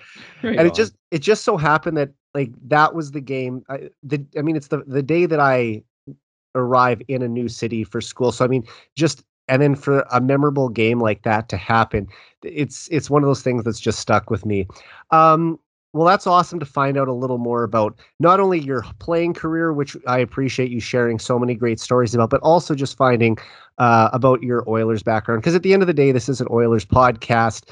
You talk about the Oilers a ton on your show as well, which we're going to briefly move into now. So just tell me about straight off the pipe with yourself and Mike Dursa, who's also a friend of mine and has been on this podcast several times. How long have you known Dursa, and what's been the experience like co-hosting the show so far? Yeah, well, talking Oilers and talking hockey, I guess that's what we get the big bucks to do, isn't it? Yeah. It's quite frankly about time you had me on your show. I know Durst has been on a few times. I think you and Hebert have been on like 15 times together. More than that, I think. I mean, Michael first had me on almost about 3.5 years ago on his show, and then I've been hosting this show for 2 years now. So yeah, we've probably done north of 20 episodes together, I would say, and Durst has been on 3 times. So yeah, you were definitely due to make your debut appearance here on 99 Forever. I was due. Well, hey, you saved the best for last. Let's just go with that. I'm also the only one on the network who isn't named Michael. This is true, but you're the franchise. So I don't know about that. You can call yourself whatever the hell you want, really. Whatever. The rest of us are just lunch pails named Mike. I just grab a Pilsner and I don't know about that, but I appreciate it. I don't know. So yeah, Durst and I, we have a unique relationship, I think. We've been referred to as the old married arguing couple quite a bit, which I guess I see when I, check back and listen to a few episodes here and there. I just think his opinions are asinine sometimes. So he's fun to argue with, to be honest. He's like tries to be this calm, stoic, just gentle with the tide and everything. I don't know, man. Like I'm passionate, and you guys have good chemistry, though. I like your combination of personalities fits really well, I think, as an observer. Well, I love to hear that. He probably keeps me off of a ledge a lot of times, so that's probably not a bad thing. And maybe I make him think a few decisions through more than he normally would. But it's been fun doing that show together. We we're like Statler and Waldorf, the two old Muppets that just argue about what's going on, and I don't mind a challenge, and he's pretty good at giving it to me too. So it's been fun. I think you just said you guys have done 20 episodes with Michael, and we just did episode 19 on Thursday. We're moving our show to Sundays for the regular season, so we don't cross over with too many games. And we'll be going Sunday nights around 9:00 moving forward. Oh, how did I meet him? I like that poor boy was honestly like looking over my fence, looking through the cracks in the fence. You know, he had his empty cup of coffee and just rattled it back and forth. And they asked if he could pet my dog. He's just such a sweet boy, you know. And I felt bad for him, really, Eric, is what it came down to. And I'm sure when he listens to this, I'm sure he'll love hearing that when he listens back to this episode. You know, if we can get him to listen, these guys, honestly. So he's okay. I just felt bad for him is really what it came down to. He just, you know. I also like the trolling that you have. If anyone goes and checks Dash's Twitter account, at Dash in the Park, his location where he lives is rent-free in Mike Dursa's head. This is true. This is true. And go check out what Dursa's location is because it's good too. But well, that's it's good living rent-free. It's spacious. There's a lot of room. I can put my extended couch and hide a bed there. It's great. That's awesome. Well, anyway, man, I really like the show that you guys have going, and I'd love to be a guest on it sometime too if you can ever fit me in. So it's great that we're able to really start to expand the network here, and you know, Michael's got his multiple shows going. You know, with Straight Off the Pipe and 99 Forever, we've got a lot of great content we're putting out there for all the listeners and viewers here at the Heavy Hockey Network. So everyone, please keep checking out. Well, and you're doing a fantastic job in the new role as our editor, and you know, we've got some heavyhockey.com websites launched with some great articles there to read. So yeah, man, we're, you know, bringing you hockey and bringing it heavy, hopefully. This was a very busy and exciting week, obviously, with the release of heavyhockey.com on Monday, and you know, getting that content out and producing articles. We've got some talented writers that we're looking forward to having articles put out for you guys on a regular basis. And yeah, it's been an awesome week, and we'll be definitely getting more and more articles coming out as we get closer to the regular season next week. But for now, let's shift over to some Oilers talk. And you know, I mainly want to focus tonight on the Oilers. And it only took us an hour and a half to get to the state of the team. So I want to talk about the mainly the forwards tonight. And I'll just get your thought on how much you think the Oilers have improved their forward depth with the additions of guys like Zach Hyman, Warren Foegele, Derek Ryan, and a training camp standout, Brendan Perlini, who scored again tonight. Give me your thoughts. How do you think this forward group is shaping up as we get closer to the start of the regular season on October 13th? Perlini, the Lamborghini. He's fit in well.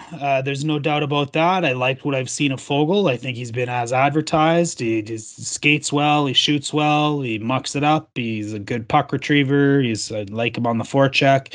He's good on the cycle. Same could be said about Hyman.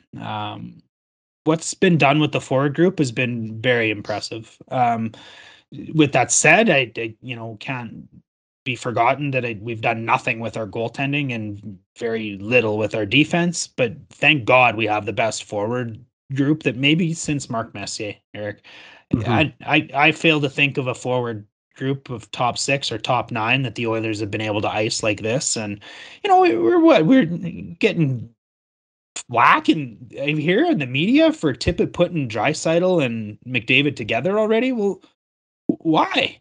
Like, we're going to have to do it in the regular season. It's going to be done eventually. Why wouldn't we do it in I think the main reason they did that was to give Hyman an opportunity to play with Nugent Hopkins so they could build a little chemistry. And obviously, McDavid and Draisaitl had the night off tonight. So there's going to be times where those two have to play together as well. So it doesn't hurt to have these guys get used to playing together. And Tippett's already sort of let the media know, and that those are going to be one of his pairings for on the penalty kill. So it's great for Nugent and Hyman to spend a little bit of time together and hopefully build that chemistry as well, even if they're not going to be regular line mates. I think the way that it's going to be that way. You know, I really think that we're going to start the season the way that I've been seeing this play out and the way that my gut feels. I think Draisaitl and McDavid are going to be on the same line. I really do. Like, who would have thought that we brought in Hyman for Nuge? We didn't bring in Hyman for McDavid. If you know, but you want me to speak to that group, like, great. If we can honestly finally play, you know, Low Tide said it on the air the other day that's about as close as there is to a guaranteed goal in the NHL is when you put 29 and 97 together. Well, if you've got that kind of bullet in your gun, and you can throw a guy like Jesse Puljujarvi, who looks like he's coming into his own, like just a beautiful butterfly now, you know, being able to dominate on the boards. I think his shot's gotten better. I think he's faster. You know, double hip surgery behind him. He's 23 years old. He's growing into that man's body now. If you can have Draisaitl, McDavid, and Puljujarvi together and have Nuge and Hyman develop any type of chemistry and still plug in a Yamamoto or a Benson or a Fogle or a Perlini on that line, that's maybe the best top six in the NHL. It's right up there. Derek Ryan, I like him as a fourth line center. I really do. I think like making him a third line center puts him up. NHL teams that win cups have the best fourth line in the league often. And we have one of the best fourth line centers in the league in Ryan. Keep him there.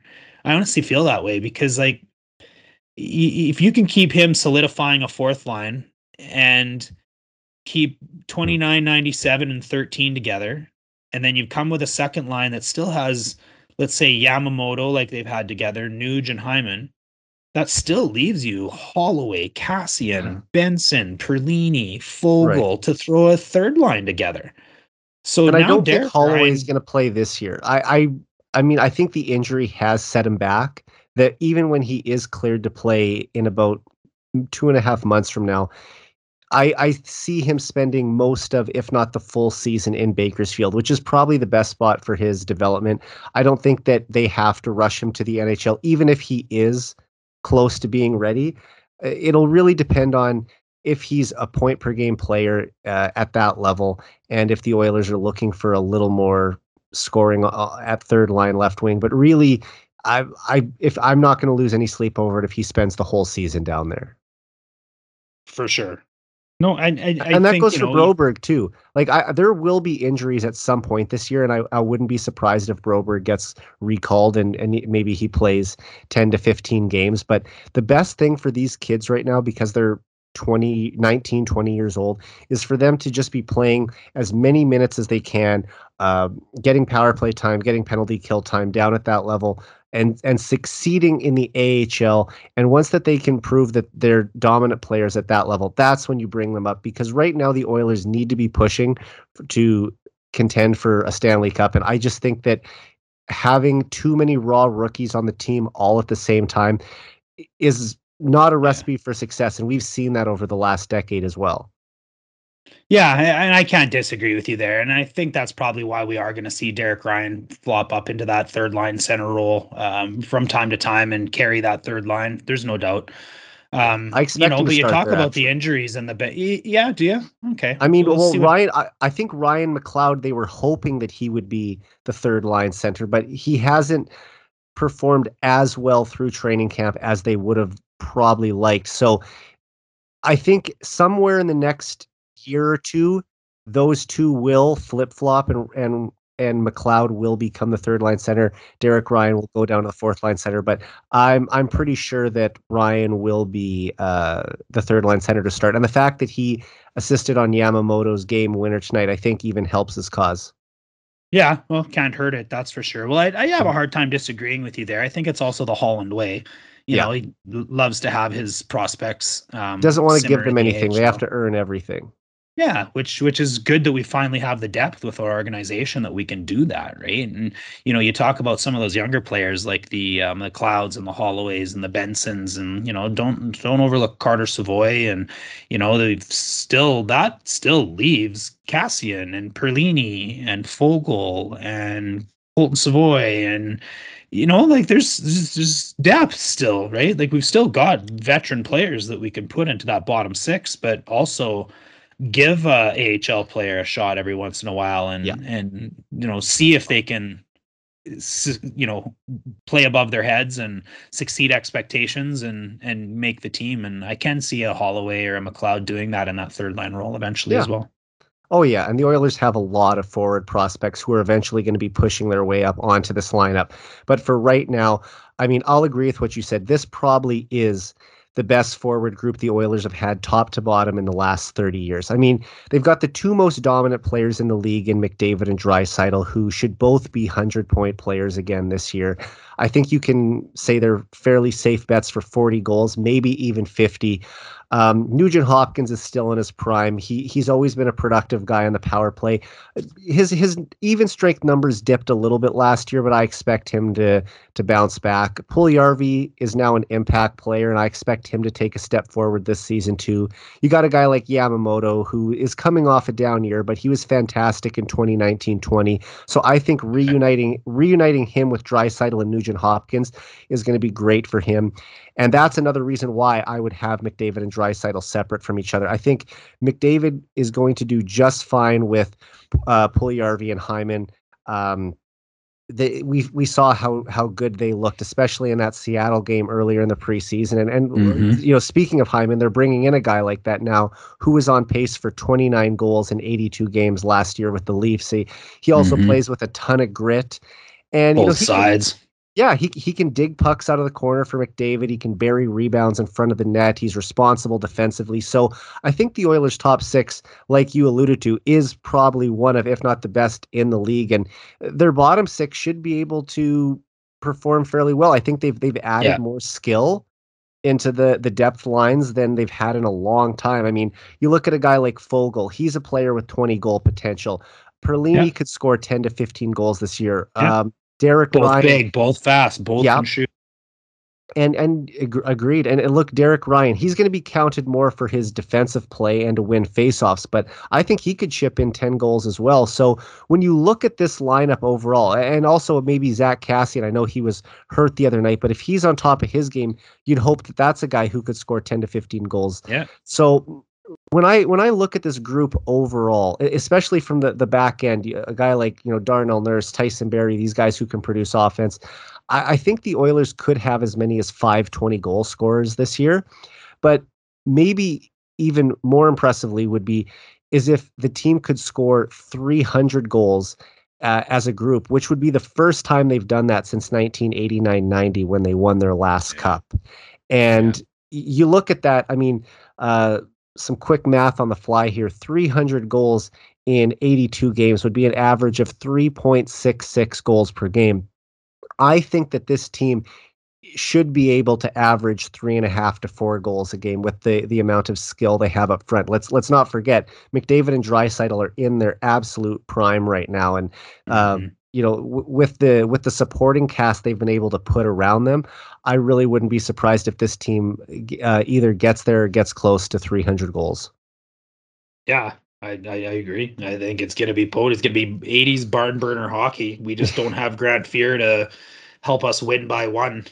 Yeah, and I'm not as down on the defense and the goaltending as some people are. I know that a lot of Oilers observers and fans think that the defense is going to be the reason that this team doesn't go as far as they could this year. But I think Duncan Keith has more to give than some people do. I think there's still some gas in the tank there.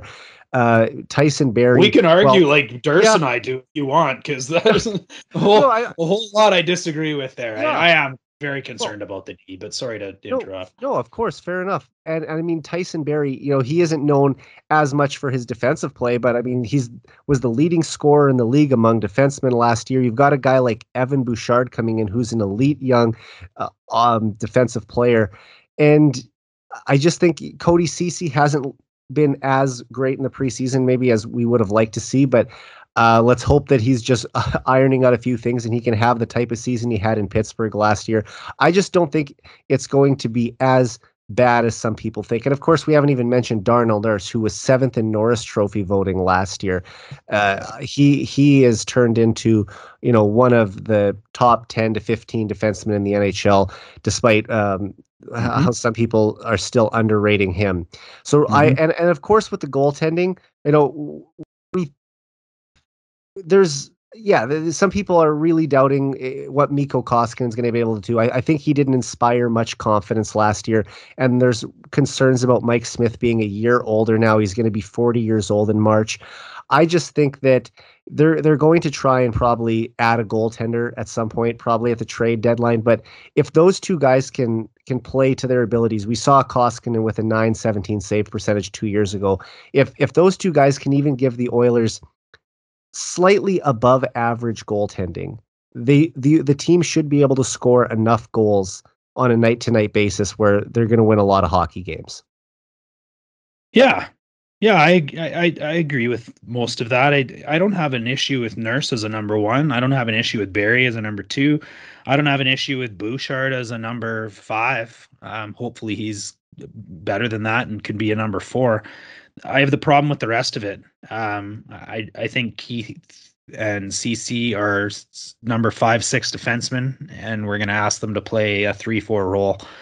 If you actually break down Cody Cece's time in Pittsburgh, he played a lot of sheltered minutes. He didn't play against a lot of top pairings. His time on ice in Toronto went from, the low 20s to in Pittsburgh down to 16, 17 minutes. And maybe CC will be on the third pair by Christmas. And ideally, you don't want a guy making over $3 million a year on the third pair. But if Evan Bouchard just continues to play the way that he has, he scored a goal tonight too against the Canucks. Yeah. What if he works his way up to the top four by Christmas? And by the time the playoffs come, what if he's the guy and he supplants Tyson Barrie on the top pair with Darnell Nurse? So you've got Bouchard making under $1 million a year for the next 2 seasons. I think that is going to be a big time value contract for the Oilers. Yeah, I can't disagree with that either. Bouchard becoming a first pairing defenseman is let's hope so. That's his upside. But that's the upside. When you pick a guy 10th overall, and I think Bob McKenzie had him going 4th overall that year, but with other teams picking forwards, he fell to the Oilers at 10th. So you're getting a pretty special young player at that spot. Yeah, well, I remember there was Ty Smith and Quinn Hughes, and there's quite a few potent defensemen that were all available right around there. And I remember there being a lot of talk about which defenseman it'll be. And again, I do see that as his top potential and being a first pairing defenseman as well. But what I'm fearing, I guess, is him having to take that big of a role too soon, which we've seen with some of the other defensemen, Justin Schultz and Petrie in the past. So I'd like for him to be able to get there when he's ready to be there. Mm-hmm. And unfortunately, in order to do that, we need Keith and Cece to fill that role. And you said that Bouchard's top end is to play on the first pair, and you said that he might be a second pairing defenseman by Christmas. Eric, I'll bet half my life savings that he's a second pairing defenseman in about a month. I think CC looks confused out there. I think he looks quite uncomfortable. I think he had pretty heavily protected minutes in Pittsburgh. And for him to go and try and step in and be in a 3 or a 4 again, I think is a mistake. And so now we need Bouchard to take a step forward instead of hoping that Bouchard will take a step forward.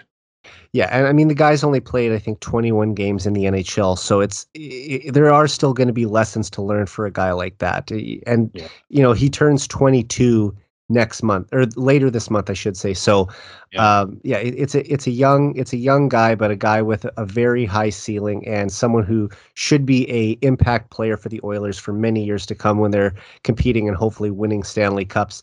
Let's talk about the power play now. This is a very popular topic to talk about in oil country. The Oilers have had the best power play in the league in each of the last 2 seasons.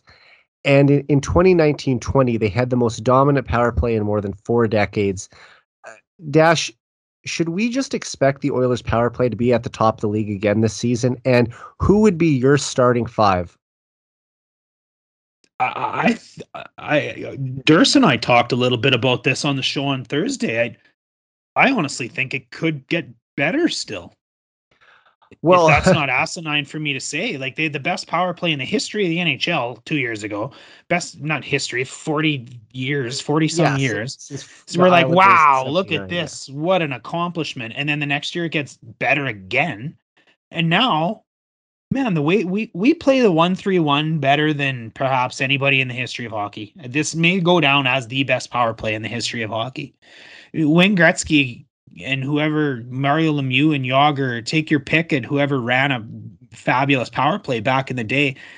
I'm sorry, you take Connor McDavid right now with his training, his nutrition, his coaching, his equipment, and you put him in 1985 hockey, Connor McDavid's a 10-point a game player. I'm not even kidding. Well, I mean, it's so hard to say from different eras, right? Too. I mean, I think that if you were able to take Wayne Gretzky in 1985 and bring him to present day, give him modern nutrition training. But that's what I'm saying. He would dominate that way too, right? Yeah, agreed. But he didn't have that nutrition then. He didn't, right? Gretzky didn't play that way. So I'm telling you, put Connor McDavid right now in the DeLorean and you send him 88 miles an hour down the road to 1985, and he gets out of that reference too. And goes and plays hockey against those guys with their goalies, with their equipment, with their and Connor gets to take everything he has with him. He may get 10 points a game, and I'm not exaggerating. So my point in saying that is that we've got the best player potentially in the history of the universe. Gretzky's the great one, and in my opinion, McDavid plays a better game of hockey than Gretzky ever did. And we've got Draisaitl right beside him. So now we've got potentially the two best players in hockey on the same power play. Both of them are potentials for 40 or 50 goals, and both of them are better passers than scorers and have potential for 40 or 50 goals on the same power play. Now you've got those two guys with Nuge. Who do you want running a half wall in the NHL if it's not Connor McDavid or Nuge or Draisaitl? It ends up being Nuge and Connor most of the time, and those are two of the niftiest players, both first overall picks. And then you got Draisaitl in the middle, who can play with both sides of his stick. He's as good as on his backhand as he is on his forehand. He's a Rocket Richard goal scorer, award winner. And now, instead of having a James Neal or a Chase on for our net front presence on the 1-3-1 and the one portion down low, we've got a Jesse Pujärvi, who's becoming one of the best puck retrievers and impact players in hockey right now, or Zach Hyman. Well, then we look at the high side one on our 1-3-1, and you look at the defenseman, well, Nurse or Barry. And we still have Bouchard? Dude, we've got everything we had before, except they've got more experience, they've played better, and they've got new toys to play with, and the NHL is supposed to be calling more penalties. I honestly think that this might be the best power play again in the history of hockey, Eric, and I'm not even exaggerating. No, we can only hope the league is going to start calling more penalties. And I mean, it was ridiculous in the playoff series against the Jets where McDavid didn't draw a single call, and or the Blackhawks, 7 straight playoff games. McDavid has not drawn a penalty. He's 7 straight playoff games. He's just getting mugged out there, and he can't draw one to save his life. But now it looks like, at least in the preseason, the refs are calling a few more. And let's just hope that continues in the regular season. Maybe it'll only last a month or two. But I've always said if the officials could even just call half the infractions that occur against McDavid, the Oilers would get at least 5 power plays a night. And if they get those 5 power plays and score on, let's just say 2 of them, 2 out of 5, then this team is going to win a lot of games just on their special teams alone. And hopefully they can keep the puck out of the net with their penalty kill as well, which has also been very strong the last 2 years. Yeah. I want to just look at the 5 that I think will be out there as well. I mean, obviously McDavid and Draisaitl are the automatics, and Nugent Hopkins is pretty much a sure thing too. And before McDavid came to town, he was the guy who ran the power play from the half wall. Mm-hmm. So I think Tyson Barrie, as the defending leading scorer amongst defensemen in the NHL, he deserves to get that first look there. And I mean, I wouldn't be surprised if at some point this year Bouchard either is splitting duty or maybe takes the job away from him. But to start, it will be Tyson Barrie's job. And maybe that does block his path a little bit in terms of what Bouchard's absolute skill set is, and that is to be the guy who can hammer the puck from the point, which is how he scored his power play goal tonight. And he's so smart. Like his hockey sense is right up there already as one of the best on the team, despite playing so few games in the NHL. And I think he's going to be a great distributor of the puck, not just in the offensive zone on the power play, but he's also going to be able to zip those tape-to-tape stretch passes and create a bunch of breakaways for McDavid over the next 10 years. And then as the net front guy, Zach Hyman to me is the obvious pick to start. It gives you not only a right shot guy, which the Oilers need another right shot on the power play, but he is just so effective at tipping pucks and deflecting shots. And he's going to clean up a lot of the garbage in front of the net, very much like Ryan Smith. Ryan Smith never got the chance to play with Connor McDavid, but I always felt like if you could take prime Ryan Smith from the mid-2000s and bring him to present day, this is what it would look like. So could Jesse eventually take that spot too? Yes, we might see another scenario like what I just said with Barrie and Bouchard, where they're sort of trading off as the net front presence. But Jesse looked pretty good when he got an opportunity to play that role on the power play last year too. So there's going to be competition for spots, and when you have such a dominant power play, it's nice to know that there's these other options that you can put out there, and it isn't just McDavid and Draisaitl, who, although they are the leading men on that power play with the obvious cross ice one-timer McDavid and Draisaitl play that they love to go to, that now there are other options. They have that big shot from the point that Bouchard can rip. There are going to be more loose pucks in front of the net that get buried. So yeah, I'm really excited to see this group. And Dash, I'll make a prediction right here. I think the Oilers will be 35% efficiency on the power play this year. And that might not be, I'm pretty sure that the 1978-79 Islanders hold the unofficial record because they didn't track power play percentage back in the 60s and 50s. So the 1950s Montreal Canadiens, when they won 5 straight cups, they might have actually had the best power play of all time, but we won't know because that information isn't available to us. But as of right now, you look at what the Islanders were able to do in the late 70s. I think it was 31 point something, and that's the currently the high watermark. But I would not be surprised if the Oilers shatter that this season and get something closer to 35%. Yeah. Well, you talk about the 5 on the power play, but in order to talk about the 5, don't you have to talk about the 10? Because ultimately, putting the 5 best out there to me is Draisaitl, McDavid, Puljujarvi, Hyman are the same to me. They really are, and Barrie. So with Nuge. Yeah. So if that's your best 5, that's okay.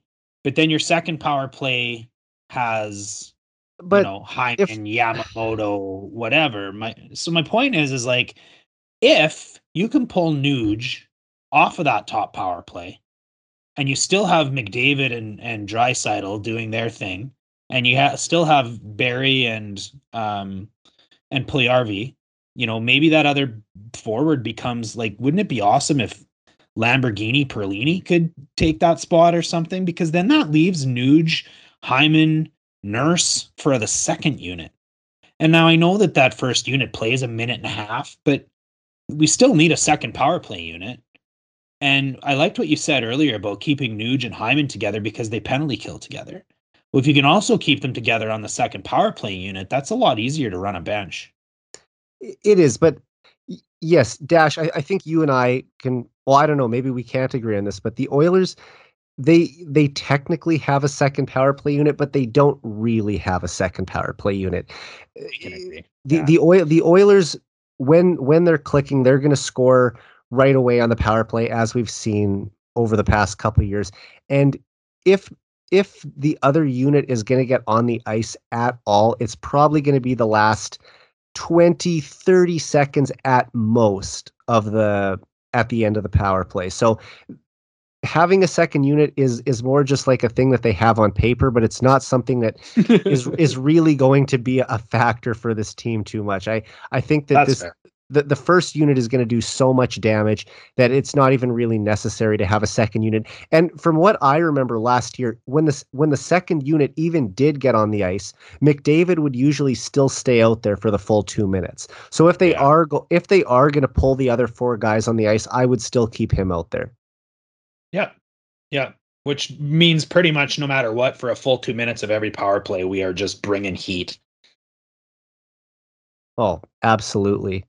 And just to wrap up the show tonight, I want to talk about the first article that I put out for heavyhockey.com, which was our first ever article on the site on Monday. And we've now, Ryan, previously from Oil Drops, has put out another article about Tyler Benson. But the article I wrote was on who will finish third in Oilers scoring this year, because we all know McDavid and Draisaitl, if healthy, are going to be not only the Oilers' top 2 scorers, but very likely the top 2 scorers in the league again this year. And they have a chance to become the first set of teammates to finish top 2 in scoring in the National Hockey League for 3 consecutive years since Bobby Orr and Phil Esposito from 1972 through 1975. So very elite company they're in. Not even Gretzky and Curry, nor Lemieux or Yager were able to do what Draisaitl and McDavid are doing right now in terms of dominating the league as a duo. And I think that there are several options for who could be the third leading scorer on the Oilers. I pointed out 4 in my article, those being Ryan Nugent-Hopkins, Zach Hyman, Tyson Barrie, and Jesse Puljujarvi. I want to get your thoughts. Do you think one of those 4 will do it, or do you have an off-the-board pick? No, it's one of those 4. I don't agree with you that it'll be Nuge, although I do agree with your argument and how you got there. What I've seen in the preseason, it tells me it's going to be Jesse. If you'd have asked me this a month ago, I would have had a different answer. In fact, I put out a poll on Twitter who was going to be the Oilers' third leading scorer, and I flip-flopped the entire time through my own poll. I can see why Hyman could get there if he's going to be playing with Nuge, Draisaitl, or McDavid every single minute he's on the ice. I can see Nuge being that guy because, quite honestly, he's the third most talented Oiler. Quite simple. Could it be someone from the point like a Nurse or a Barrie again because of the involvement in the D and the way, Nurse, you said Barrie was the leading scorer in the NHL for points, but Nurse was the leading scorer in the NHL for goals amongst defensemen. So, even strength goals, yes. Right, yeah. So don't count that out either. But from what I've seen out of Jesse Puljujarvi, man, he looks like a new player. Whether it's that hip surgery that he's now through and stronger, he looks like he's skating harder, skating faster. He looks like he's shooting harder. You talked about Ryan Smith on the power play earlier, and maybe that would be like this dream fit. Part of me wants to disagree with you because Ryan Smith couldn't go retrieve pucks in the corner like Zach Hyman and Jesse Puljujarvi can. He was good in the corners. Ryan Smith parked his ass in front of the net and got fed cross checks. That is a skill in itself. The way that they play this 1-3-1, Jesse can bounce from the corner to the post and sometimes be in front of the net and sometimes be screening. But the difference in today's NHL is like you can't just sit there and let it bounce off you and hope to hammer home a rebound. Like that still works. But these guys almost try to pass the puck into the net now. And when you've got somebody like Jesse that can park his big body in front of a goalie, who can retrieve pucks out of the corner like he can, who can possess the puck, try to take the puck off of Jesse this year. He just looks like a new player to me. Well, just wait a couple more years. When he gets into his mid-late 20s and he realizes how strong he actually is. I mean, he's not just a highly skilled player. He's a big body, and I think some people forget that he was a 4th overall pick. Like this guy has immense talent, and putting him with Connor McDavid, the best player of the world, what an opportunity for him to maximize his abilities. And McDavid's always done well with big guys. I mean, even Milan Lucic, who didn't live up to his contract. He had one really good year playing with McDavid at times, and Patrick Maroon might be McDavid's best winger in the NHL outside of Leon Draisaitl. So yeah, I think that Jesse's going to be a perfect fit for him for the next decade. Yeah, I couldn't agree more. And, just watching the progression, I think he's had a good preseason. You talked about the rocket from inside the blue line that Jesse pulled off. You talk about him scoring in the playoffs last year. Like, the progression's there. He's had a good preseason. He had a good playoffs. He had a good last season. And he's still getting better. He's still learning the chemistry. He's still, I think it's nothing but up and up for Yessi, and that's my pick for the third leading scorer. You look at who Dave Tippett puts on the ice when they need a goal and they're down by one. It's Jesse with 29 and 97 so far. It's not Hyman. It's not. So the coach trusts him, which is huge on the Oilers, and the way Tippett blends lines. So I think if Jesse's the guy that's on the ice at the end of the game, Jesse's the guy that gets a lot of the power play looks, and he's always going to be on the ice with either 29 or 97. That's my pick, bud. It's not a bad pick. And, last year, Puljujarvi was on pace for 38 points in 82 games, and that was after a slow start. I think that he's a safe bet for at least 50 points this year. I could see him being a 25 goal, 55 point guy. Yeah. Really, I did end up picking Nuge. I think that he is going to have a big bounce back year, and he played fantastic alongside Draisaitl and Yamamoto. So I'm excited to see that trio reunited.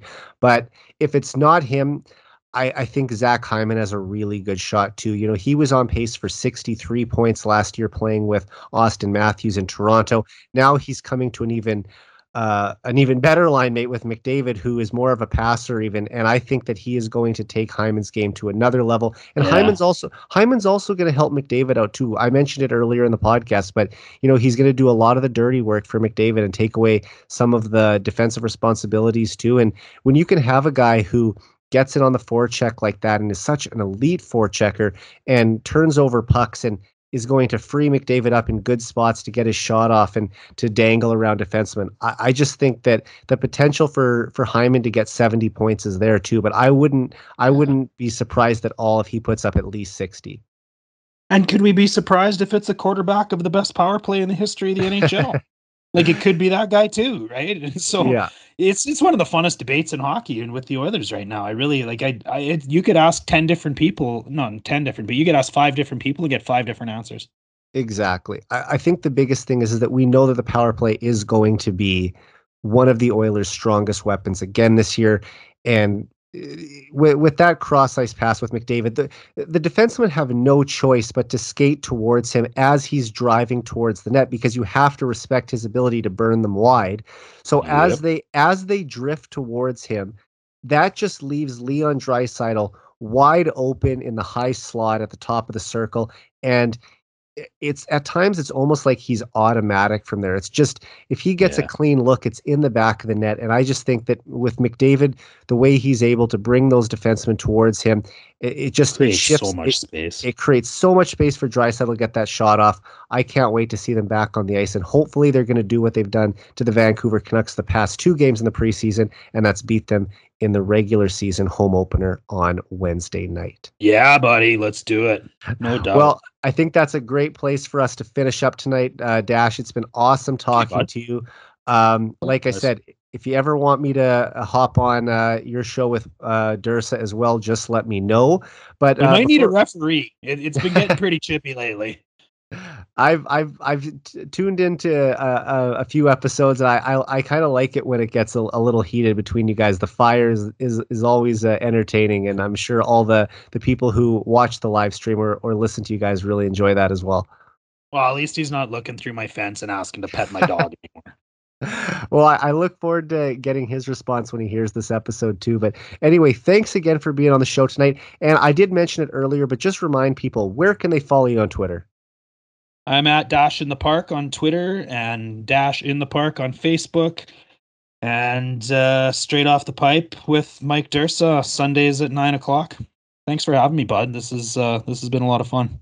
That's awesome. A lot of great stories tonight. And some very important things to talk about the team. It's getting really excited, man. As we start to talk about the power play and all the different forward units they could have out there, it's starting to feel more real that after months of putting together this team in the offseason, that we're only a couple days away from puck drop now.